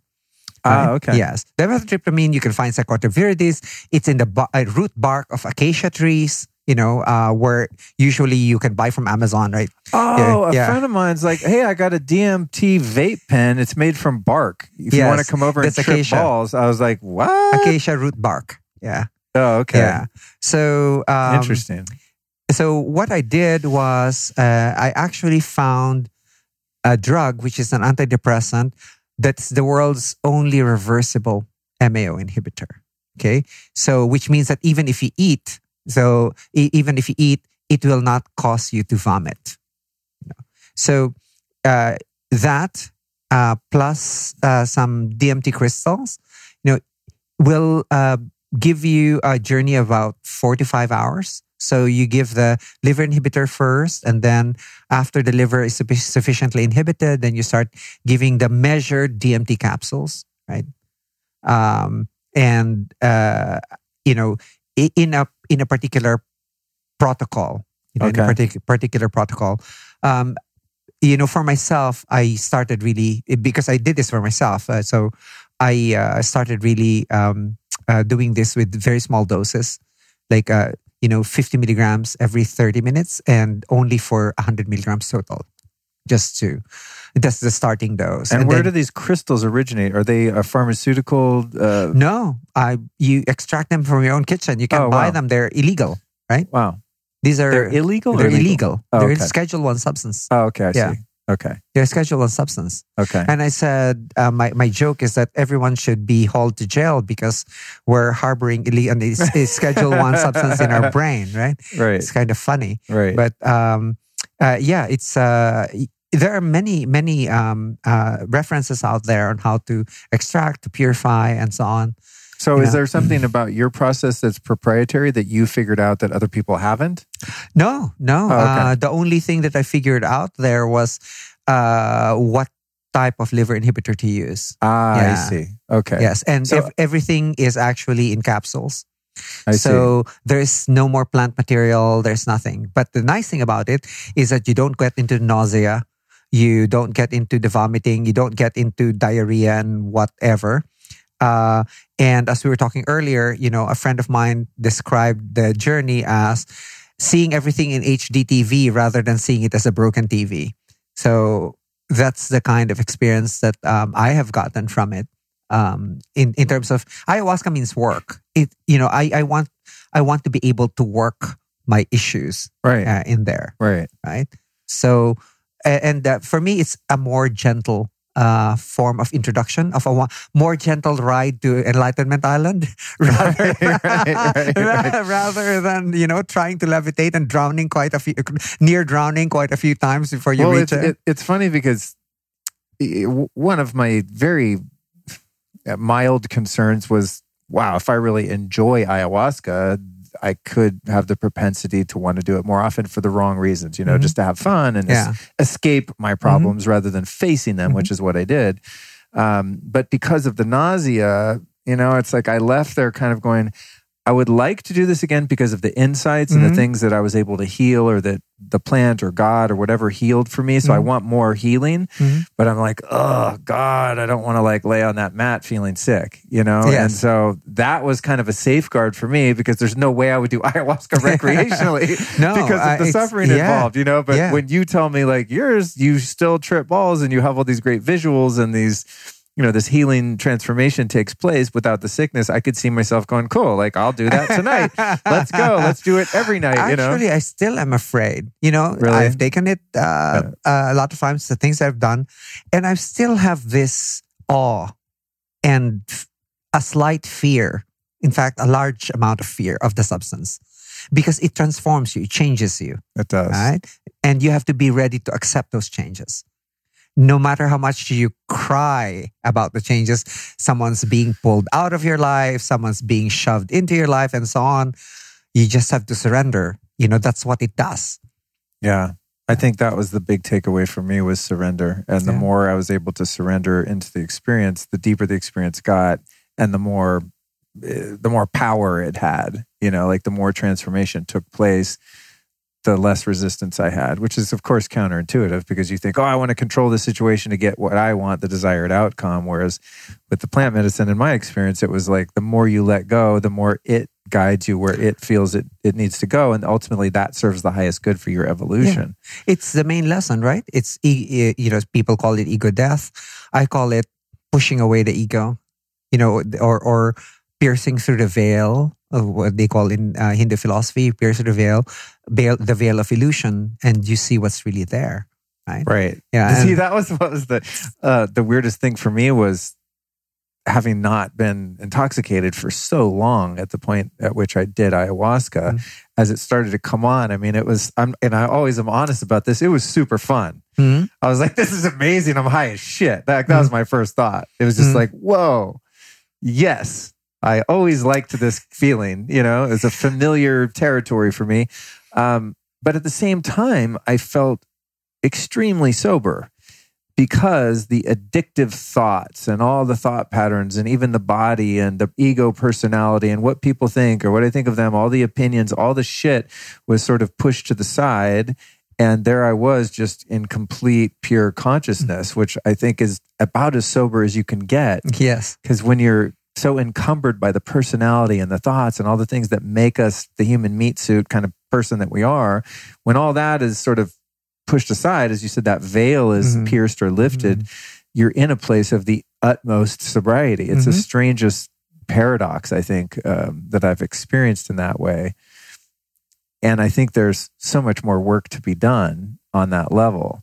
I want to know, in your experience, did you ever have anything with the pharmahuasca where I don't know how to say this without sounding crazy, but I am kind of crazy, so I'm just going to say it. But it was as if there was a visitation happening, and it was very kind of ET-like, but no little green men. It was very mechanistic, very like the visuals were very mechanical. Things were click, click, click, click, click, click. Everything was right angles. There was no organic matter at all. It was all like geometric lights, but it wasn't like a video game because there was a consciousness behind it, and it knew what to do to me and for me and with me.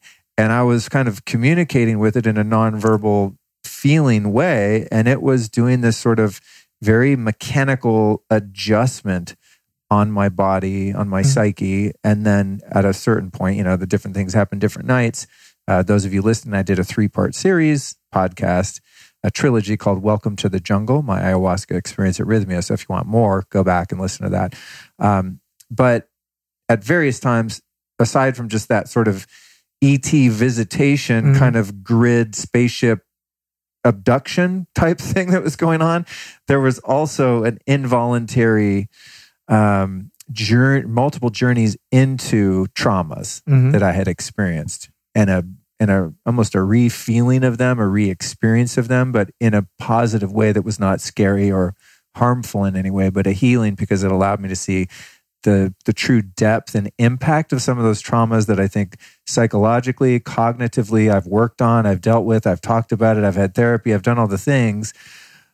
But the medicine in its intelligence or whatever is behind that said, yeah, you've taken a look at this, but watch this. Boom. Yes. And it was just like, oh my God, I got so fucked up as a kid. I mean, that's really what it was. Yeah. I was like, I had no idea that I was so hurt. Yeah. And it's not a victim thing. It's a admission of reality.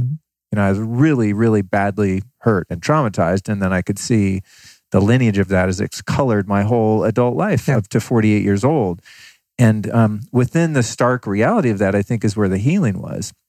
So I know I said it was a question. Maybe I'm just kind of sharing with you, but what do you think is behind that kind of ET visitation thing? And do you know what I'm talking about? Did you have anything like that? I know what you're talking about, but for me, it's like this. Yours is more discrete, right? Mine it's a swirl of this geometric and then almost robotic-like beings, and they swirl around and swirl around, and one of them would face you, right? and then you get this flashback, from some event in childhood, and then they will go again, and then another one will come out, and then just face you. But my more interesting why I was a very strict neuroscientist. I was in a lab for several years and so on. The experience that actually convinced me of the power of ayahuasca was that two of us went on a journey by the beach, right? By the beach, and then true enough, the sky, you see the fractal, the sky fold into fractal universe, and everything, the clouds became angel wings. And then we're looking over, you could see the steps over the ocean, right? And I was describing this scene, these steps over the ocean, and so on. And he started describing the same thing. So we were sharing the quote unquote hallucination. We were seeing the same thing, and we were not communicating other than with the molecule itself. And then I read further that the molecule used to be called telepathine. Whoa. That was the original name. Wow. Yeah. So that for me is like, it's right, like getting a rug pulled out from under you. It's like, why the fuck are we seeing the same thing? That's trippy. Yeah. That's very trippy. Another thing about it that was apparent to me was that, I don't know if it was apparent, but I'm kind of just stabbing in the dark, hoping I hit the target of what was happening, and without over analyzing it, just out of curiosity, and I was just so impressed by the whole experience. But back to the veil thing, it was as if the limits of my perception that keep me in this 3D world were pushed to the side, and I was able to kind of, like a submarine putting up its, what is that? Is it periscope? Is that what it's called? Right? Yes. A submarine putting up its periscope going, oh, there's a world above the water. We didn't know there was a world up here. It was very much like that. So I'm living in this 3D kind of, Newtonian experience, and then pop my head up above water and go, holy shit, there's infinite dimensions here that I'm working with and playing with. So I couldn't tell whether those dimensions are always here, or and they're masked by my tether to the Newtonian physical experience, or if it took me to other dimensions as an out-of-body experience or near-death experience or something like that would. Did you get a sense of, is it either or both or all? In the Hindu energy healing philosophies and teachings, right? They have the centers of energy called chakras, and it's supposed to open up your crown chakra or the Sahasrara chakra, and exposes all the other dimensions to you. That's why the initial descriptions of people who took DMT under Rick Strassman, right? This is IV, they felt like a portal or a doorway open, and in it were all the other dimensions. And for me, the experience is always like that. It's like, there are other dimensions out there that you can't see that's affecting you. Right. Yeah. Side note, do you think there's any truth to the concept that taking Shilajit, which is really high in fulvic acid, can assist in decalcifying the pineal gland? Scientifically, does that make sense at all? You know what? Since I cannot quantify or measure what's in Shilajit, I know that Shilajit is also used to raise testosterone levels. But really? Oh, damn. Because I take it every day in my coffee. My body likes it. Well, it's zinc rich. So, right? Interesting. You need zinc for testosterone production. Interesting. Okay. Because that's one of these sort of new agey things people say, but they're usually the people selling you Shilajit. Yeah. So I'm like, how do you really prove that? It's the old mineral combination for testosterone boosting, right? Zinc and magnesium. This is why they have zinc magnesium combos, and they add some arginine in it. And, Right. I did about 6 hours on deuterium on the show, deuterium depletion. And then I had my levels tested, and then I went on maybe a 2 to 3 month exclusive diet of real deuterium depleted water. There's a lot of hogwash being marketed now, which they're calling water deuterium depleted, but it's really just like my spring water, about 135 parts per million, which is not depleted. It's just lower than like seawater or your average tap water, which would be around 155. And correct me if I'm wrong. The idea with the deuterium thing is that when we have too much deuterium in our body, it damages the nanomotors in the mitochondria, which produce ATP. So your cellular energy is thereby depleted because your body's just too bogged down by deuterium. And the idea is that evolutionarily, we wouldn't have ever picked up so much deuterium from the environment because we're living as hunter-gatherer people and we're moving around and we had the ability to burn fat and to deplete our own deuterium without having to drink some special water. Now, I felt a marked increase in energy when I took my levels down from like 146 to I think I ended up at 123 or so. Mm-hmm. And I definitely felt like more energetic and just kind of more clear. And I mentioned this to Dave Asprey when I was on Bulletproof Radio, and he was like, the whole deuterium thing, I think it's all bullshit. He said, I don't think that has really any meaningful impact on mitochondrial function. I didn't even put it in my mitochondria book because I just thought it was basically worthless junk science or something. I was like, God, I interviewed 2 brilliant PhDs for 6 hours about it.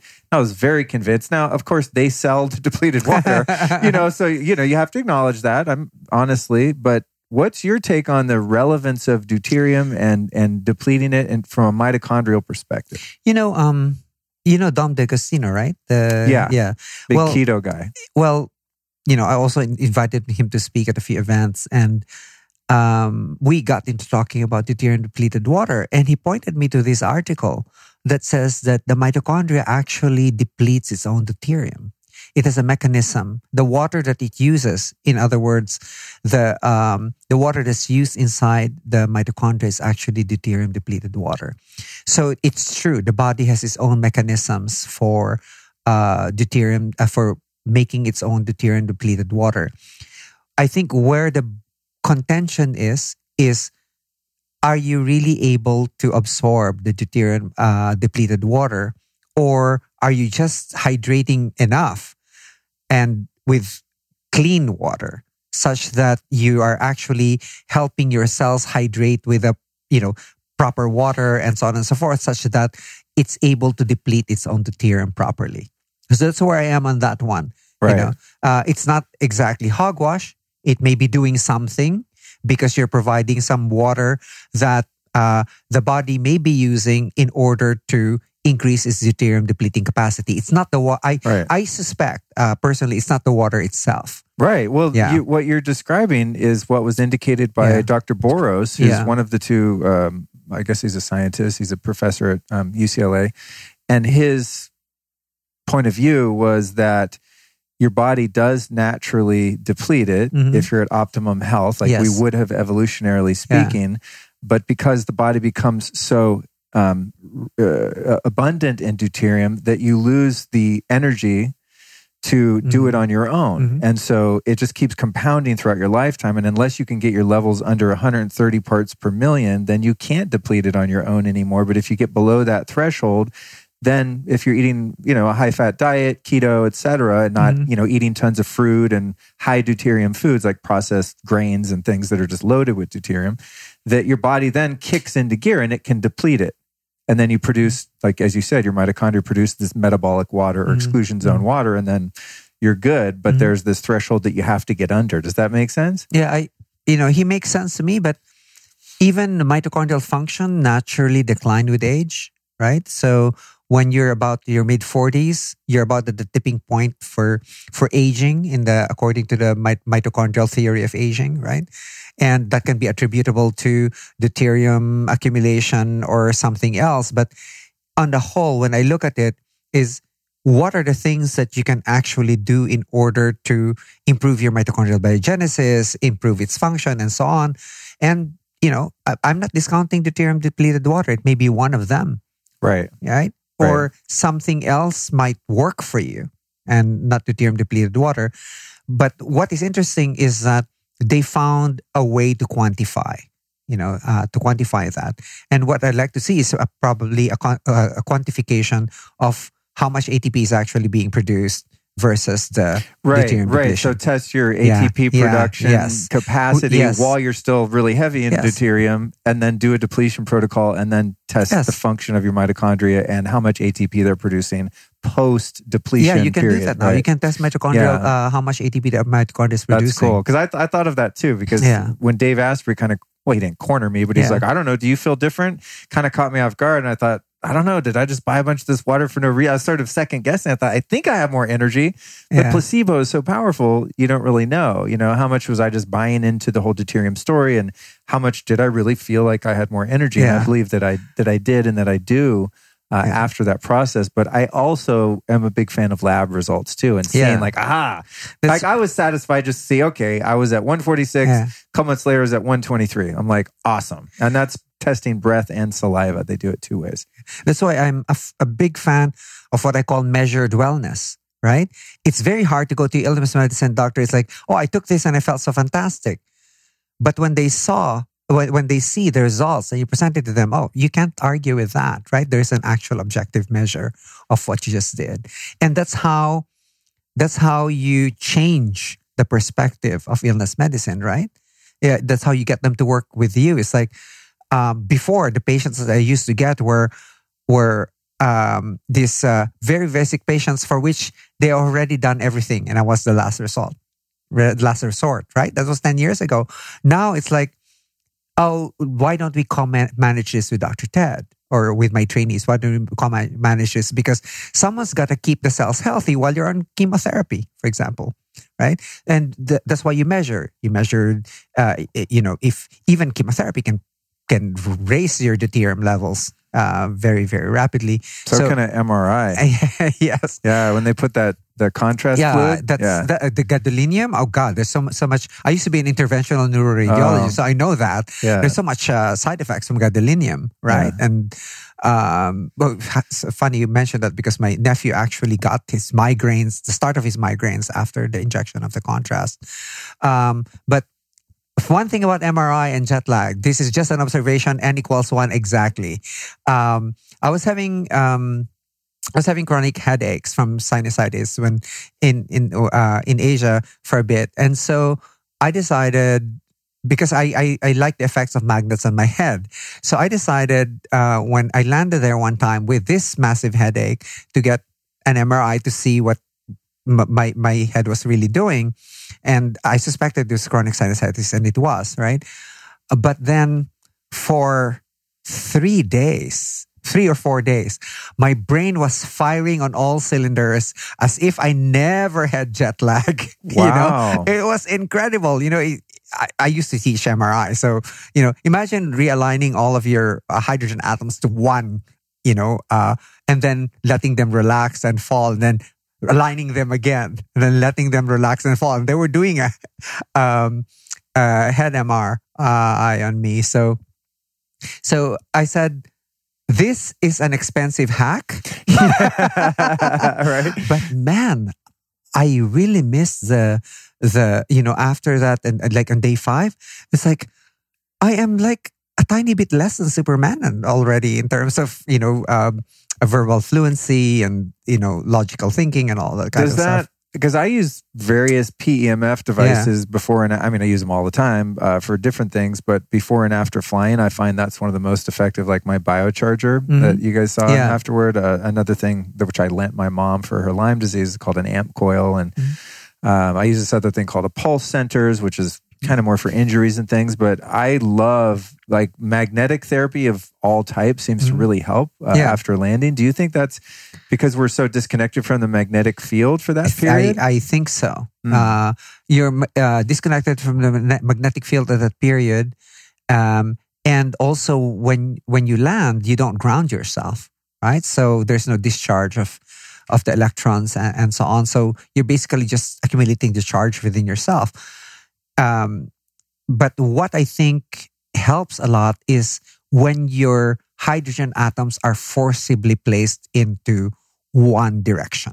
And that's the MRI. Yeah. Which a PEMF is not going to do. No, it's not going to do. It forces it in one direction. This is the only way that you're going to go. Oh. Right? So I think that's the thing. That's the trick that accomplishes that kind of hack. Interesting. Yeah. Okay, so I'm going to cut it at one more question here. We've got 12 minutes exactly, and my last question is a 3-parter. So EMFs, I want to talk to you about this probably extensively at a later date. Ooh. I struggle with the EMF issue a lot because I'm much more sensitive to them than anyone I know. It's one of the reasons I moved to the Hollywood Hills to get away from these cell towers I was living by. They made me super sick, really bad. Then I move in here and realize since there's no cell service, I have to have Wi-Fi on all the time in my house. I'm just like, seriously? And I don't own the house, so I don't want to hardwire the whole place and go through all, so I had an EMF specialist come over. There's a horrible magnetic field at certain points because of faulty wiring. Yeah. I fixed the dirty electricity. Like I'm doing everything I can. But one thing that I got about a year ago when I was still living next to the cell towers is this thing called a Blue Shield, okay? Not the insurance company, but Blue from... Yeah, I know them. Okay. I think I got their product. Okay, too. So I interviewed the inventor, and this gets into that sort of like spooky woo-woo zone a little because they produce something called a scalar wave.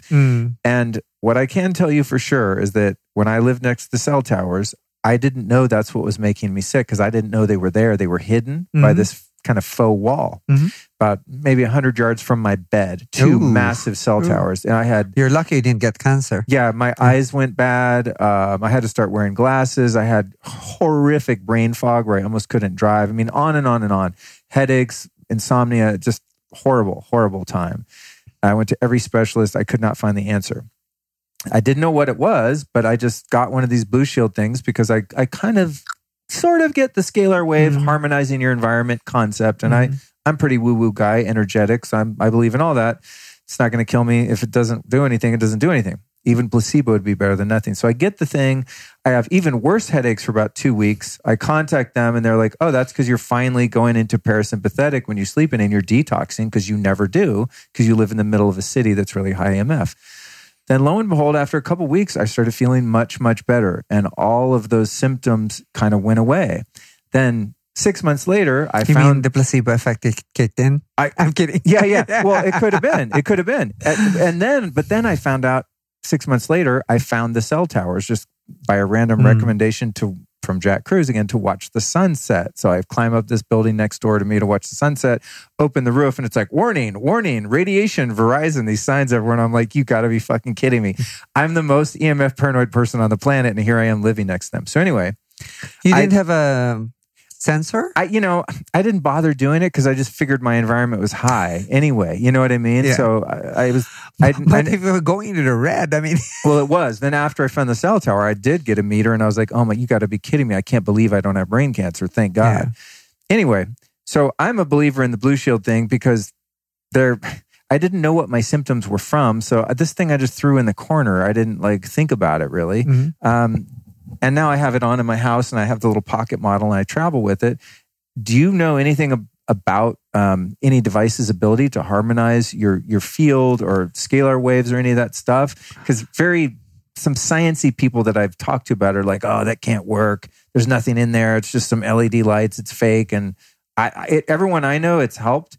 And the company, when I asked them about it, they said, well, we have a 1% return rate. So it's got to be helping someone, I mean, what do you think of all that kind of stuff? I was an EMF gadget freak. Oh, okay. I even bought this, it looks like a half of an oxygen tank, and Philippines is like 220 volts, it's 110. And I basically just exploded. I just exploded a light bulb in Spain. I put in my amber light bulb. I'm sitting there with my girlfriend. All of a sudden, boom! Yeah. So lesson learned. Yeah. Actually, my house in DC was built in 1904. It's a very old Victorian, and so I had to do a lot of remediation in terms of the EMF. I started with Stetzer filters. Sure. The dirty electricity. Yeah. So all of my outlets have that because this is like retrofitting, right? I started with those, and then I actually gravitated towards the non-powered ones. The coils and stuff. They're in my windows. Yeah. I have a big post behind me where all the electrical wires of the neighbors are coming in from. Sure. I mean this historic district is very old, and the post is right behind my house, and I measured it, and it's really very high. right? So magnetic or electric field?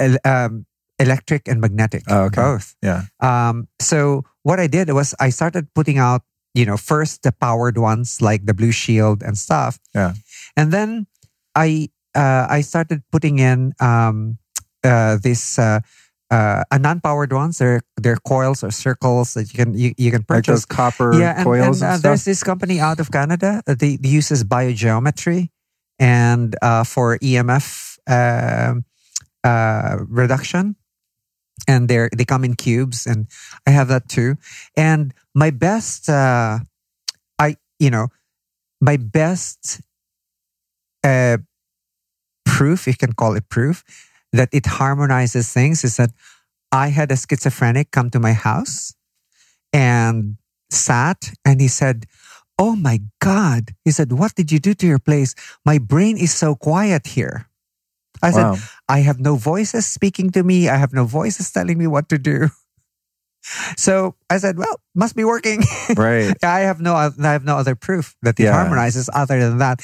And he always wanted to come to the house because of that, right? Because as soon as he enters the house, boom, his brain quiets down. Well, that's the thing about it is from the, completely scientific, quantifiable place, there's these devices and they don't block, air quotes, they don't block the EMF. Yeah, they just my harmonize. Blue Shield's in here, you can still come in with a meter and pick up tons of Wi-Fi, so it's like, that's what's annoying about it because you can't prove it. The only way to really block is the shielding paint and the shielding fabric and the Faraday cages and all that. Which is, I even have a helmet. I have the cloth one. I have one too. Yeah, I sleep in one, much to the chagrin of my girlfriend. Yeah, she's not a fan, but anyway, I get a healthier brain. All right, dude. Well, we got to get you out of here in a moment. So, one last question in our last couple of minutes here. You've taught me so much today. Like I said, we could go on and on forever, and hopefully we will at another point.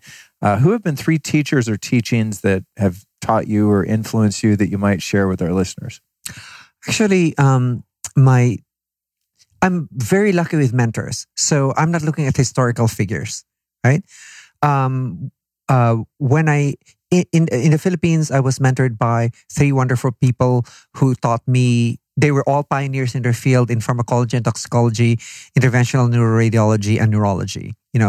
And then they said, "You're causing too much commotion in this country. Time for you to leave." That's a story for another time. And when I came to the United States, I was mentored by the pioneer of medical informatics. He started the whole field. His name is William Yamamoto. When I first entered his lab, he asked me,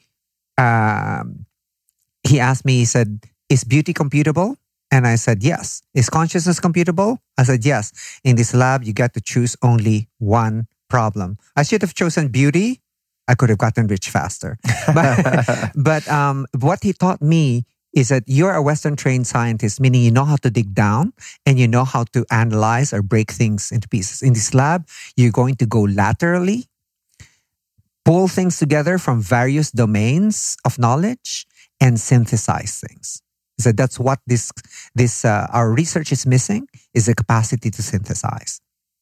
That's why the problem that I settled with in that lab is consciousness an intrinsic property of complex systems, or is it an emergent property of complex systems? So that's one of my greatest influences in the way I think.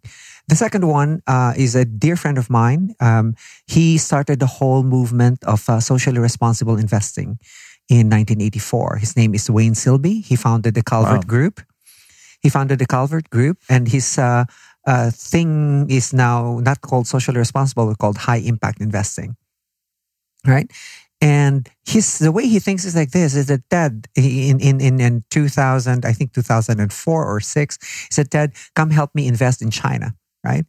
And I said, "Why?" I said, "Can you imagine if each Chinese wanted a car? What would happen to the environment?"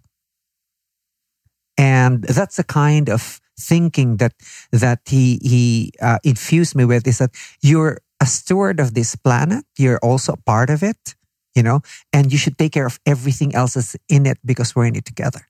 The connectedness of everything, right? He's the one who actually 20 years ago told me about ayahuasca, and I didn't mind it until I was able to do it on my own terms, right? Right. Right. But and that's a kind of, for example, when I deal, like for example, I invest in small companies, right? And when I deal with people, what I learned from him is fairness. Always deal fairly with other people. No matter how much you're tempted because you could get away with it, no, put in the fairness in there. And that's very, very important, right? And the biggest influence for me is not human. I call her Mother Ayahuasca, or Mama Aya as I call her, because essentially pulled out the rug from under me that this is the only reality there is. And basically solidified that this is a consensus reality that we're living in. And there are other realities out there that precede even this reality, right? So I'd like to say to my students and to people I talk to is that we're nothing but a shadow of those worlds. We occur late. Wow. Yeah, we occur late. Wow. So if you have to work on something, you have to work on something up there before you can work on something up here. Like, all of this issues about trauma and everything else, you have to work on it on that level before you can get better here. So there's a lot of that stuff that comes in wordless teaching, right? When you take Ayahuasca, or as my friends tease me, Achacoso, because my last name is Achacoso, right? When you do that, you begin the biggest gift that I have received from her is this intense sense of security, right? That everything is all right? And that everything is alive. Everything.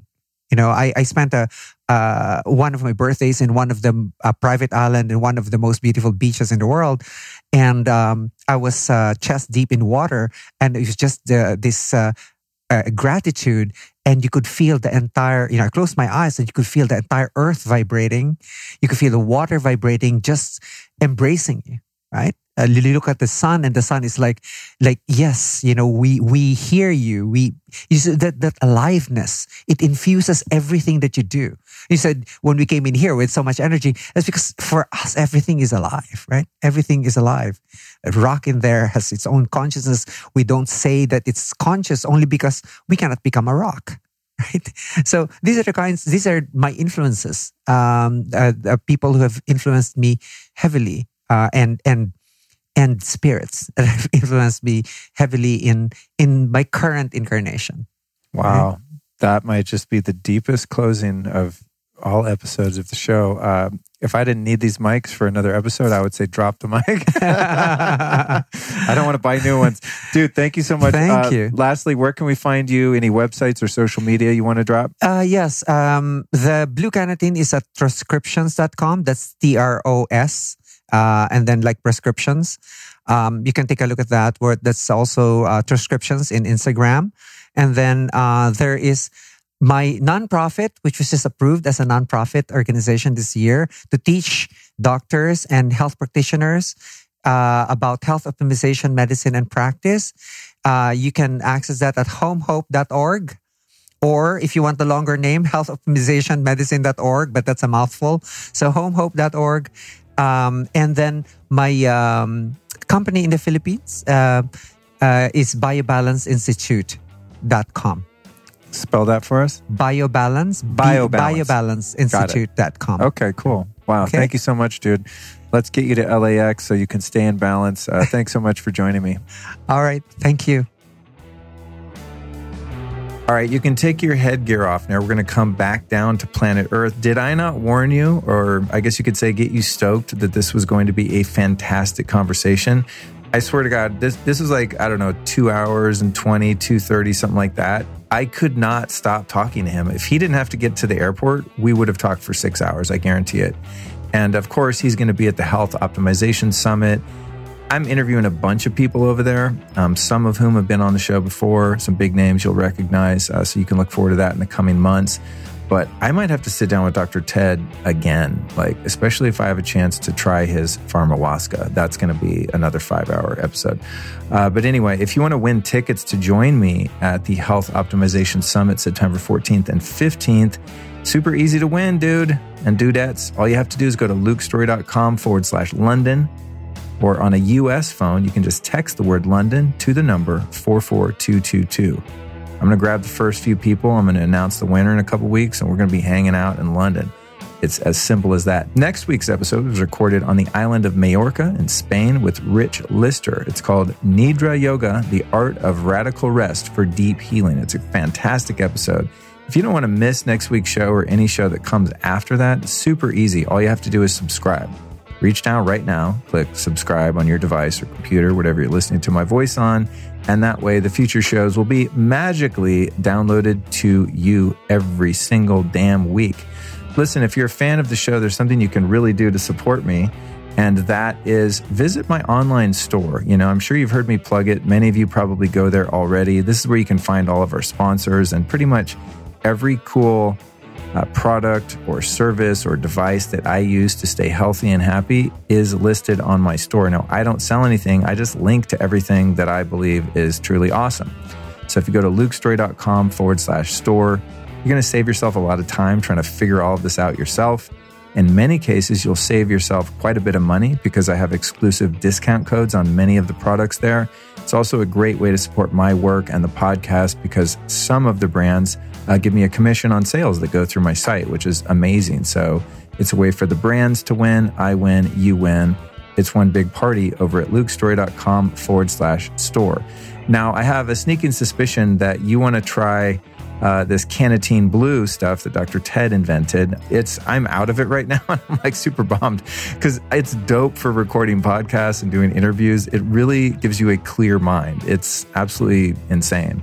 If you want to get on the waiting list, because it'll probably come out soon after this episode drops, but you won't be able to buy it, here's where you go. Go to troscriptions.com/Luke.